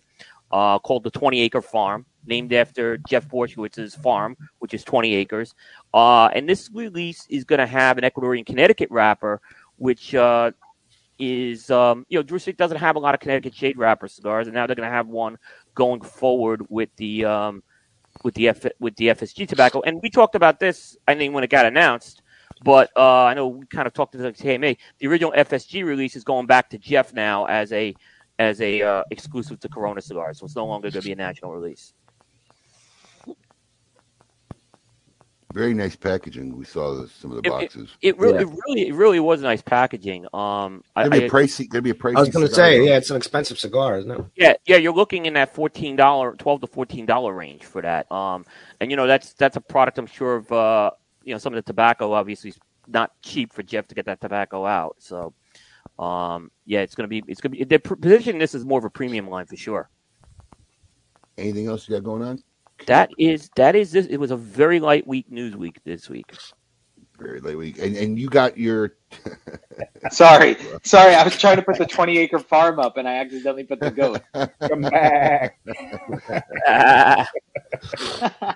Do you have a graphic for the 20 acre? I thought I did. I used to have it. I'm putting it up. I gotta get it again. Just say no, Paul. You can't go wrong with the goat, though. I mean, that's one thing that's clear. Coop, you got your top of the year cigars coming up, right? Oh, there it is. Yep. You'll see they're being unveiled. We're going to be doing cigars from 30 up to number 1. A lot of great cigars, so you'll see. So you'll be teasing them every day for the next one. Absolutely not, because there's no clickbait on mine. You'll see the cigar, and you can, if you want to read more about the great details, you can. But you could just look at it and see it. But we want to give every cigar a spot in this spotlight, so to speak. The spotlight, and that starts when exactly? It started yesterday. So what was your 30? It was a cigar. It was a smaller release. It was by Viaje, and it was their Viaje Black and White Connecticut, which I believe is coming out of the Aganorsa factory. It's a very good cigar. But you'll see some more higher profile releases start to come out. Does Andre do anything? I mean, I don't see him or sense his presence at all. I mean, every time it's one of those brands. Listen, we carried it in our stores for a while. We tried. His model's hard. It's a hard model, yes. The bigger we got, it became very hard to deal with some of these guys who just don't have the capacity to warehouse product and deliver it, and try to buy. They try to buy to the orders. I mean, it's a hard model. But like every time someone mentions his name, I go, "Oh God, they're still around." Is he active at all? Yeah, he does about every month. He does a small batch release, and they're very they're small batch releases. And there's some retailers who do very well with them, and there's other retailers. You're not the only one. It doesn't work for them, the small batch model. But his model's entirely a small batch model, and some of the small batch cigars go very quickly. Some of them don't go as quickly. And it just depends. Like hit or miss, I see with him with that. So he's gone to a monthly small, because it used to be only like 2 or 3 a year. Now it's like a monthly small batch release. I want to say about monthly, maybe 10 to 12 for sure is a very accurate line. Yeah. Wow, that's a lot. Yeah, it is a lot. It's a lot for people. Yeah. So when is number 29 announced? Is that today? It will be announced today. What time do you drop it? It will drop as soon as the proofreading is done on it. So it should drop this afternoon for sure. So no pressure to the editor. No pressure. No pressure. No. Mrs. Cooper now is handling that full time. So and she had to go get her COVID shot, this booster shot this morning. So wow, booster shots are in effect. Yeah. So, or she actually was resistant to get it, believe it or not, but decided to do it. So, and I understand that as well. Well, other parts of the country are starting to add mask mandates again. It's up in New York starting Monday, I believe it is. There's a mask mandate again. I isolated myself for a while. I'm coming to the Great Smoke, so I will be there. That's not changing. I went too stir crazy in this house for a while. And that says something because Coop's got like a 10,000 square foot mansion there. I saw your mansion in the commercial. That's a mansion. We call it, Paul. We call it the plantation. The plantation. The plantation. Listen, Coop. You could say my house is big, but I'll tell you what. I don't have a parlor. Hey, I gotta say this. We have the Christmas tree up in the parlor, and that advent calendar is right under the Christmas tree, and I got no pushback from my wife putting that under the Christmas tree. She thought that because that box is gorgeous. Beautiful. I was eyeing it last night. Yeah, it really is. I mean, it's just when the lights shine on it. Yeah, we got a lot of compliments.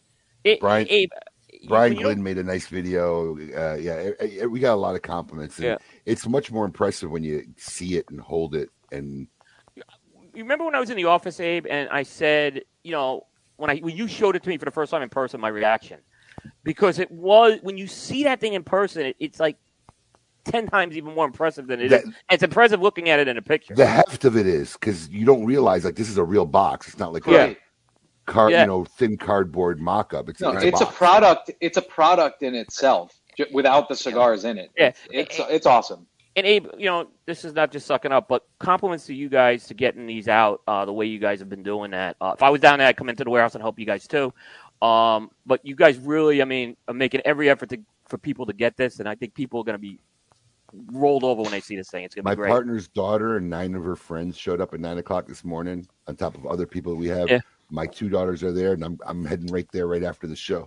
You guys are putting the cigars, and for people who don't know, you guys have to put the cigars into the box. So it's not just like taking the box and putting it into a carton. You guys there's a lot of work that's going into it. First off, you got to take the master case that has 4 of these advent calendars in them, and each one of those boxes is in a box. Uh-huh. So you got to open up each one of these boxes, but then it is in a plastic bag. Right. Then you got to take the plastic bag out. Then these are all back door loaded. So then we have to open up the back door. We got a nice little system. We pull out all the drawers, and because there's a humidifier pack on the back wall. Brian Glynn thought that each individual drawer was humidified, so he's like looking in there. He goes, "Oh, maybe it's not humidified." Then he actually looked. He goes, "Oh, I can see it." So the whole back of it, where it's sealed, is a humidipack. Yeah. So the drawers have these holes in them, so the humidity can flow through, and you got to pull them out really quick. I actually have one of my kids do it because even my pinkies are too fat. Yeah. You pull all the drawers out, and then we have one person who stacks each row at a time on top of the box while the person on the other side loads them in, pushes the drawers in. We peel off the 3M tape, slap it, seal it, and then it goes to the guys who are then, which Paul was helping last night, bubble wrap this box because we don't want it to get any dings and damages, and then they got to put it in another box with then the air pillows and whatnot, which is also lined with air pillows. Yep. Yeah, and then pack it up and tape it. It's a big process. I can't wait to have one sitting on my desk here because I feel like, and people will do that. Like it's like a holiday decoration in itself. Look, we've always been committed to just. My philosophy's always been make the experiences. The money will always work itself out, right? Right. And they don't realize between the $36 box, right? So the retail on the cigars, I think you get about $30 off whatever the regular retail is, but it's a $38 box. Forget the hours of labor, right? I mean, I got teams of people working, right? We're paying them well, hours of labor, and then we're charging our normal shipping, which is like $7, $8, $9. These boxes are costing $21 to $25 a ship. I'm sure it's more than double. This was a big, It's not a money making venture. I don't see how it is. This is not a money-making venture, but it's cool as hell, isn't it? It showed up at my door yesterday, and it was. I didn't think it was the advent calendar because it was so big. This box, right? And like I said, this is a one of a kind box. I was gonna tell you, it's when you see this thing, it's amazing. The crazy part about it is I was talking to Alex this morning because of packing last night. I already got these awesome ideas on what to do next year. I almost can't wait to get to next year to show this off and what we're going to do next year. Next year will be an interactive calendar. It's going to be badass. Ooh. Yes, badass. We're going to have a badass box next year. I don't know if Robert took a piss break or he thought he was done with the show, but he had to run away. Yeah, we hope he's all right. Yep. Now it's time for that section of the show, Tale of the Tape. Season 3, best mafia movies of all time.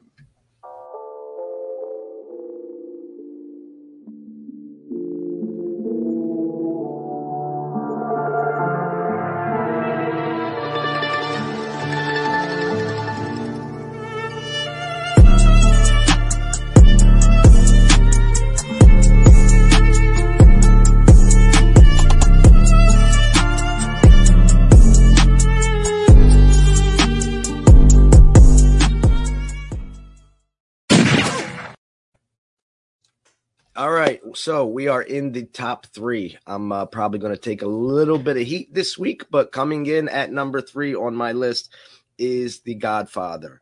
I'm going to preface this. The Godfather is on list as one of the greatest movies, period, of all time, and it is. As far as a mafia movie, obviously probably the most iconic mafia character, Michael Corleone. But it's like the mafia movie that didn't want to be a mafia movie. They didn't use the term. You never really knew what these guys did to make their money. It's kind of like the mafia meets Shakespeare. A well-done movie, obviously probably the most iconic mafia movie there is, but falls to number 3 on my list. Number 3 is no Shab, Alex. No. So, but we'll go on. So my number 3, and this is a mob movie I had not seen until about 5 years ago, and it was Goodfellas. And why I didn't see it for 5 years is because of my dislike for Joe Pesci. But I finally was convinced to watch this movie, and it is an amazing movie. It's the story of Henry Hill and his rise in a mafia group there, played by Ray Liotta. And a fantastic role. It's based on a true story. And I tell you what, it is just amazing job even the cinematography is fantastic. Just how they move through time. It's one of my favorite periods of time where this goes through. My loss for not seeing that movie sooner. Yeah, we have to dive into your I don't know if you saw my reaction off screen, Alex, when he said I saw it 5 years ago. I'm like, really? Coop has a real discontent for Joe Pesci. And by the way, just to clarify, when I say The Godfather, 1 and 2 is one movie for me. All right, I'll accept that. Interesting, Alex. Okay.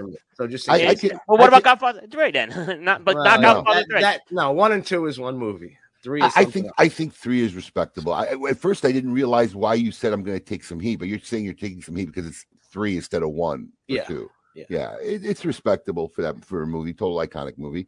The only way you're going to get heat is I have to see who your number 2 and 1 is before I give you heat for number 3. I could guess one of them, but the other one's going to be curious now. But yeah, sure. and let's pay tribute to Goodfellas because that's where the iconic saying "Don't be a Karen," I believe, came from. Yes, a good point, Abe. Don't be a Karen. Don't be a Karen. Karen.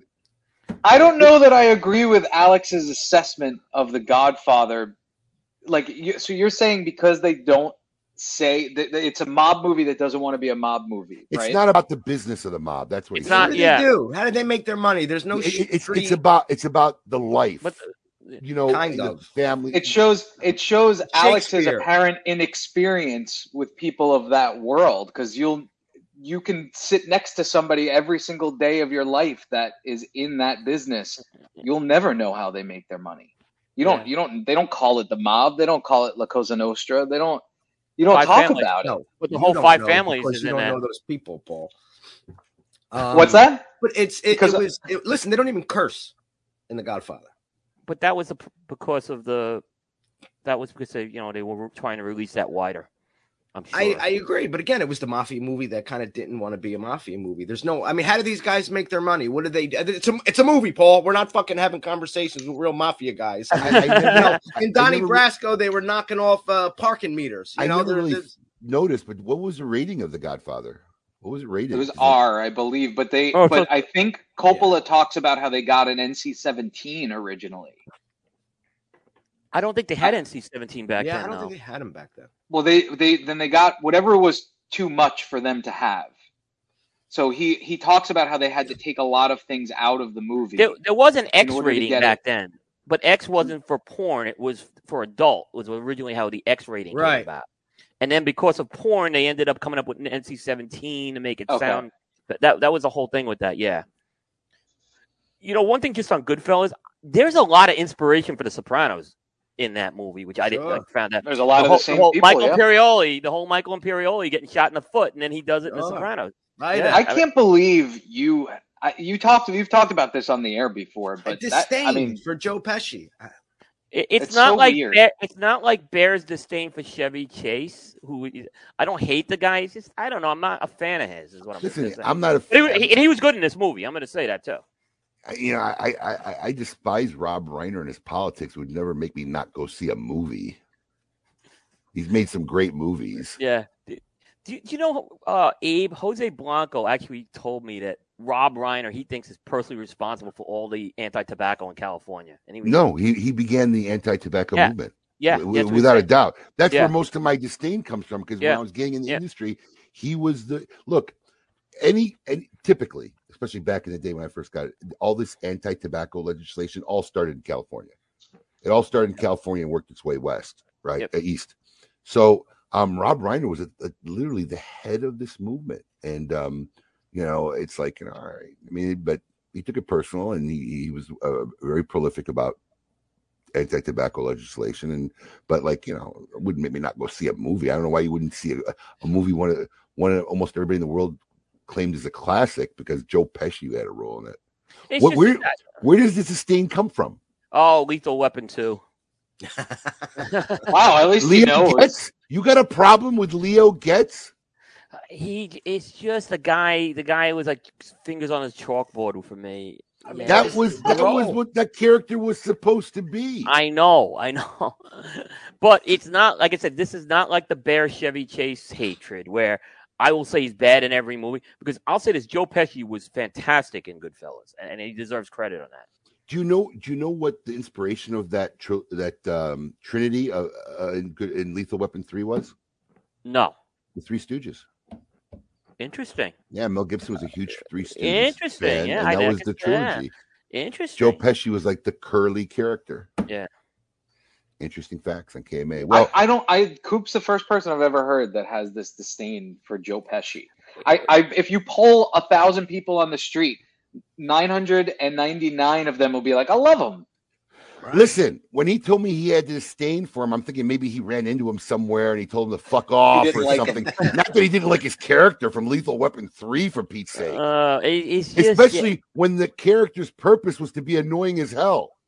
He succeeded in it. So Pesci played his role to a T so well that you refuse to see his movies. Right, that Coop can't get the image of him. His genius. My loss for not watching Goodfellas. What an iconic movie. Like I said, when you're this high on the list, it's a fantastic. And that's movie. a movie like Godfather and Casino that anytime it's on, I can watch it. I don't have to be in the mood to watch either of those movies. Yeah. It could just, if Goodfellas is on, it stays on. One goat. What was it? One goat looks east. One goat. What is it? Sheep. One sheep looks east. One sheep looks west. Yep. The painting. I have a buddy that has that painting in his office behind his desk. They were dogs, Paul. Yeah. Well, one dog. I'm sorry, I haven't seen it in a long time. Robert, if you're saying muted. Something, you're on mute, I think. Unmute yourself. Unmute yourself, Robert. I unmuted him. Oh, there you go. I got it. Try again. Oh, Southern drawl observation here, since I was muted. We have a question here in Texas as to Coop's ability to put together a significant list of the best mafia movies ever. If he only saw The Godfather, I only saw Goodfellas 5 years ago. I agree. I watched it. I've watched it a lot. But I've watched it a lot. It's a fair thing, but I've watched it countless. When I've gone back and watched this movie countless times, it definitely earns it. I don't know if you saw the. But if you had gone back for the last 25 years and watched it as many times as the rest of us, probably number one or number two, no matter, it would change your whole list, is what I'm saying. Robert, I don't know if you've caught earlier shows of this list or looked at the full list. Do we put up the full list for this week yet? Yes. Yeah, I'll put it up again. You should do it again, yeah. I automatically refuted Coop when he picked Scarface as one of the top mafia movies of all times. Vincent Pastore didn't think that. Yeah, well, you know. I feel like I won him over. I won him over. Vincent Pastore made us sing too, so and he was high. And he was high, yeah. Anyways, Robert, thanks for coming on. We appreciate your time. All our friends and fans out there, we hope we entertained you, made you laugh, maybe taught you a thing or two. The best way to spend your Saturday mornings. Next week, Eddie Guerra, and next week is our last show of this year. So maybe we'll have some recaps of 2021 next week. But we'll have Eddie Guerra, and fittingly, he'll have to answer one of his own questions next week in the final one. The final one. The final one of the year. Actually, we should just make that tradition. If he keeps going, the segment going, he should just be the final one of the year. He has to do his own show, his own segment. Yep. But everybody else, have a great weekend. Enjoy yourselves, and we'll see you next week. Keep it lit.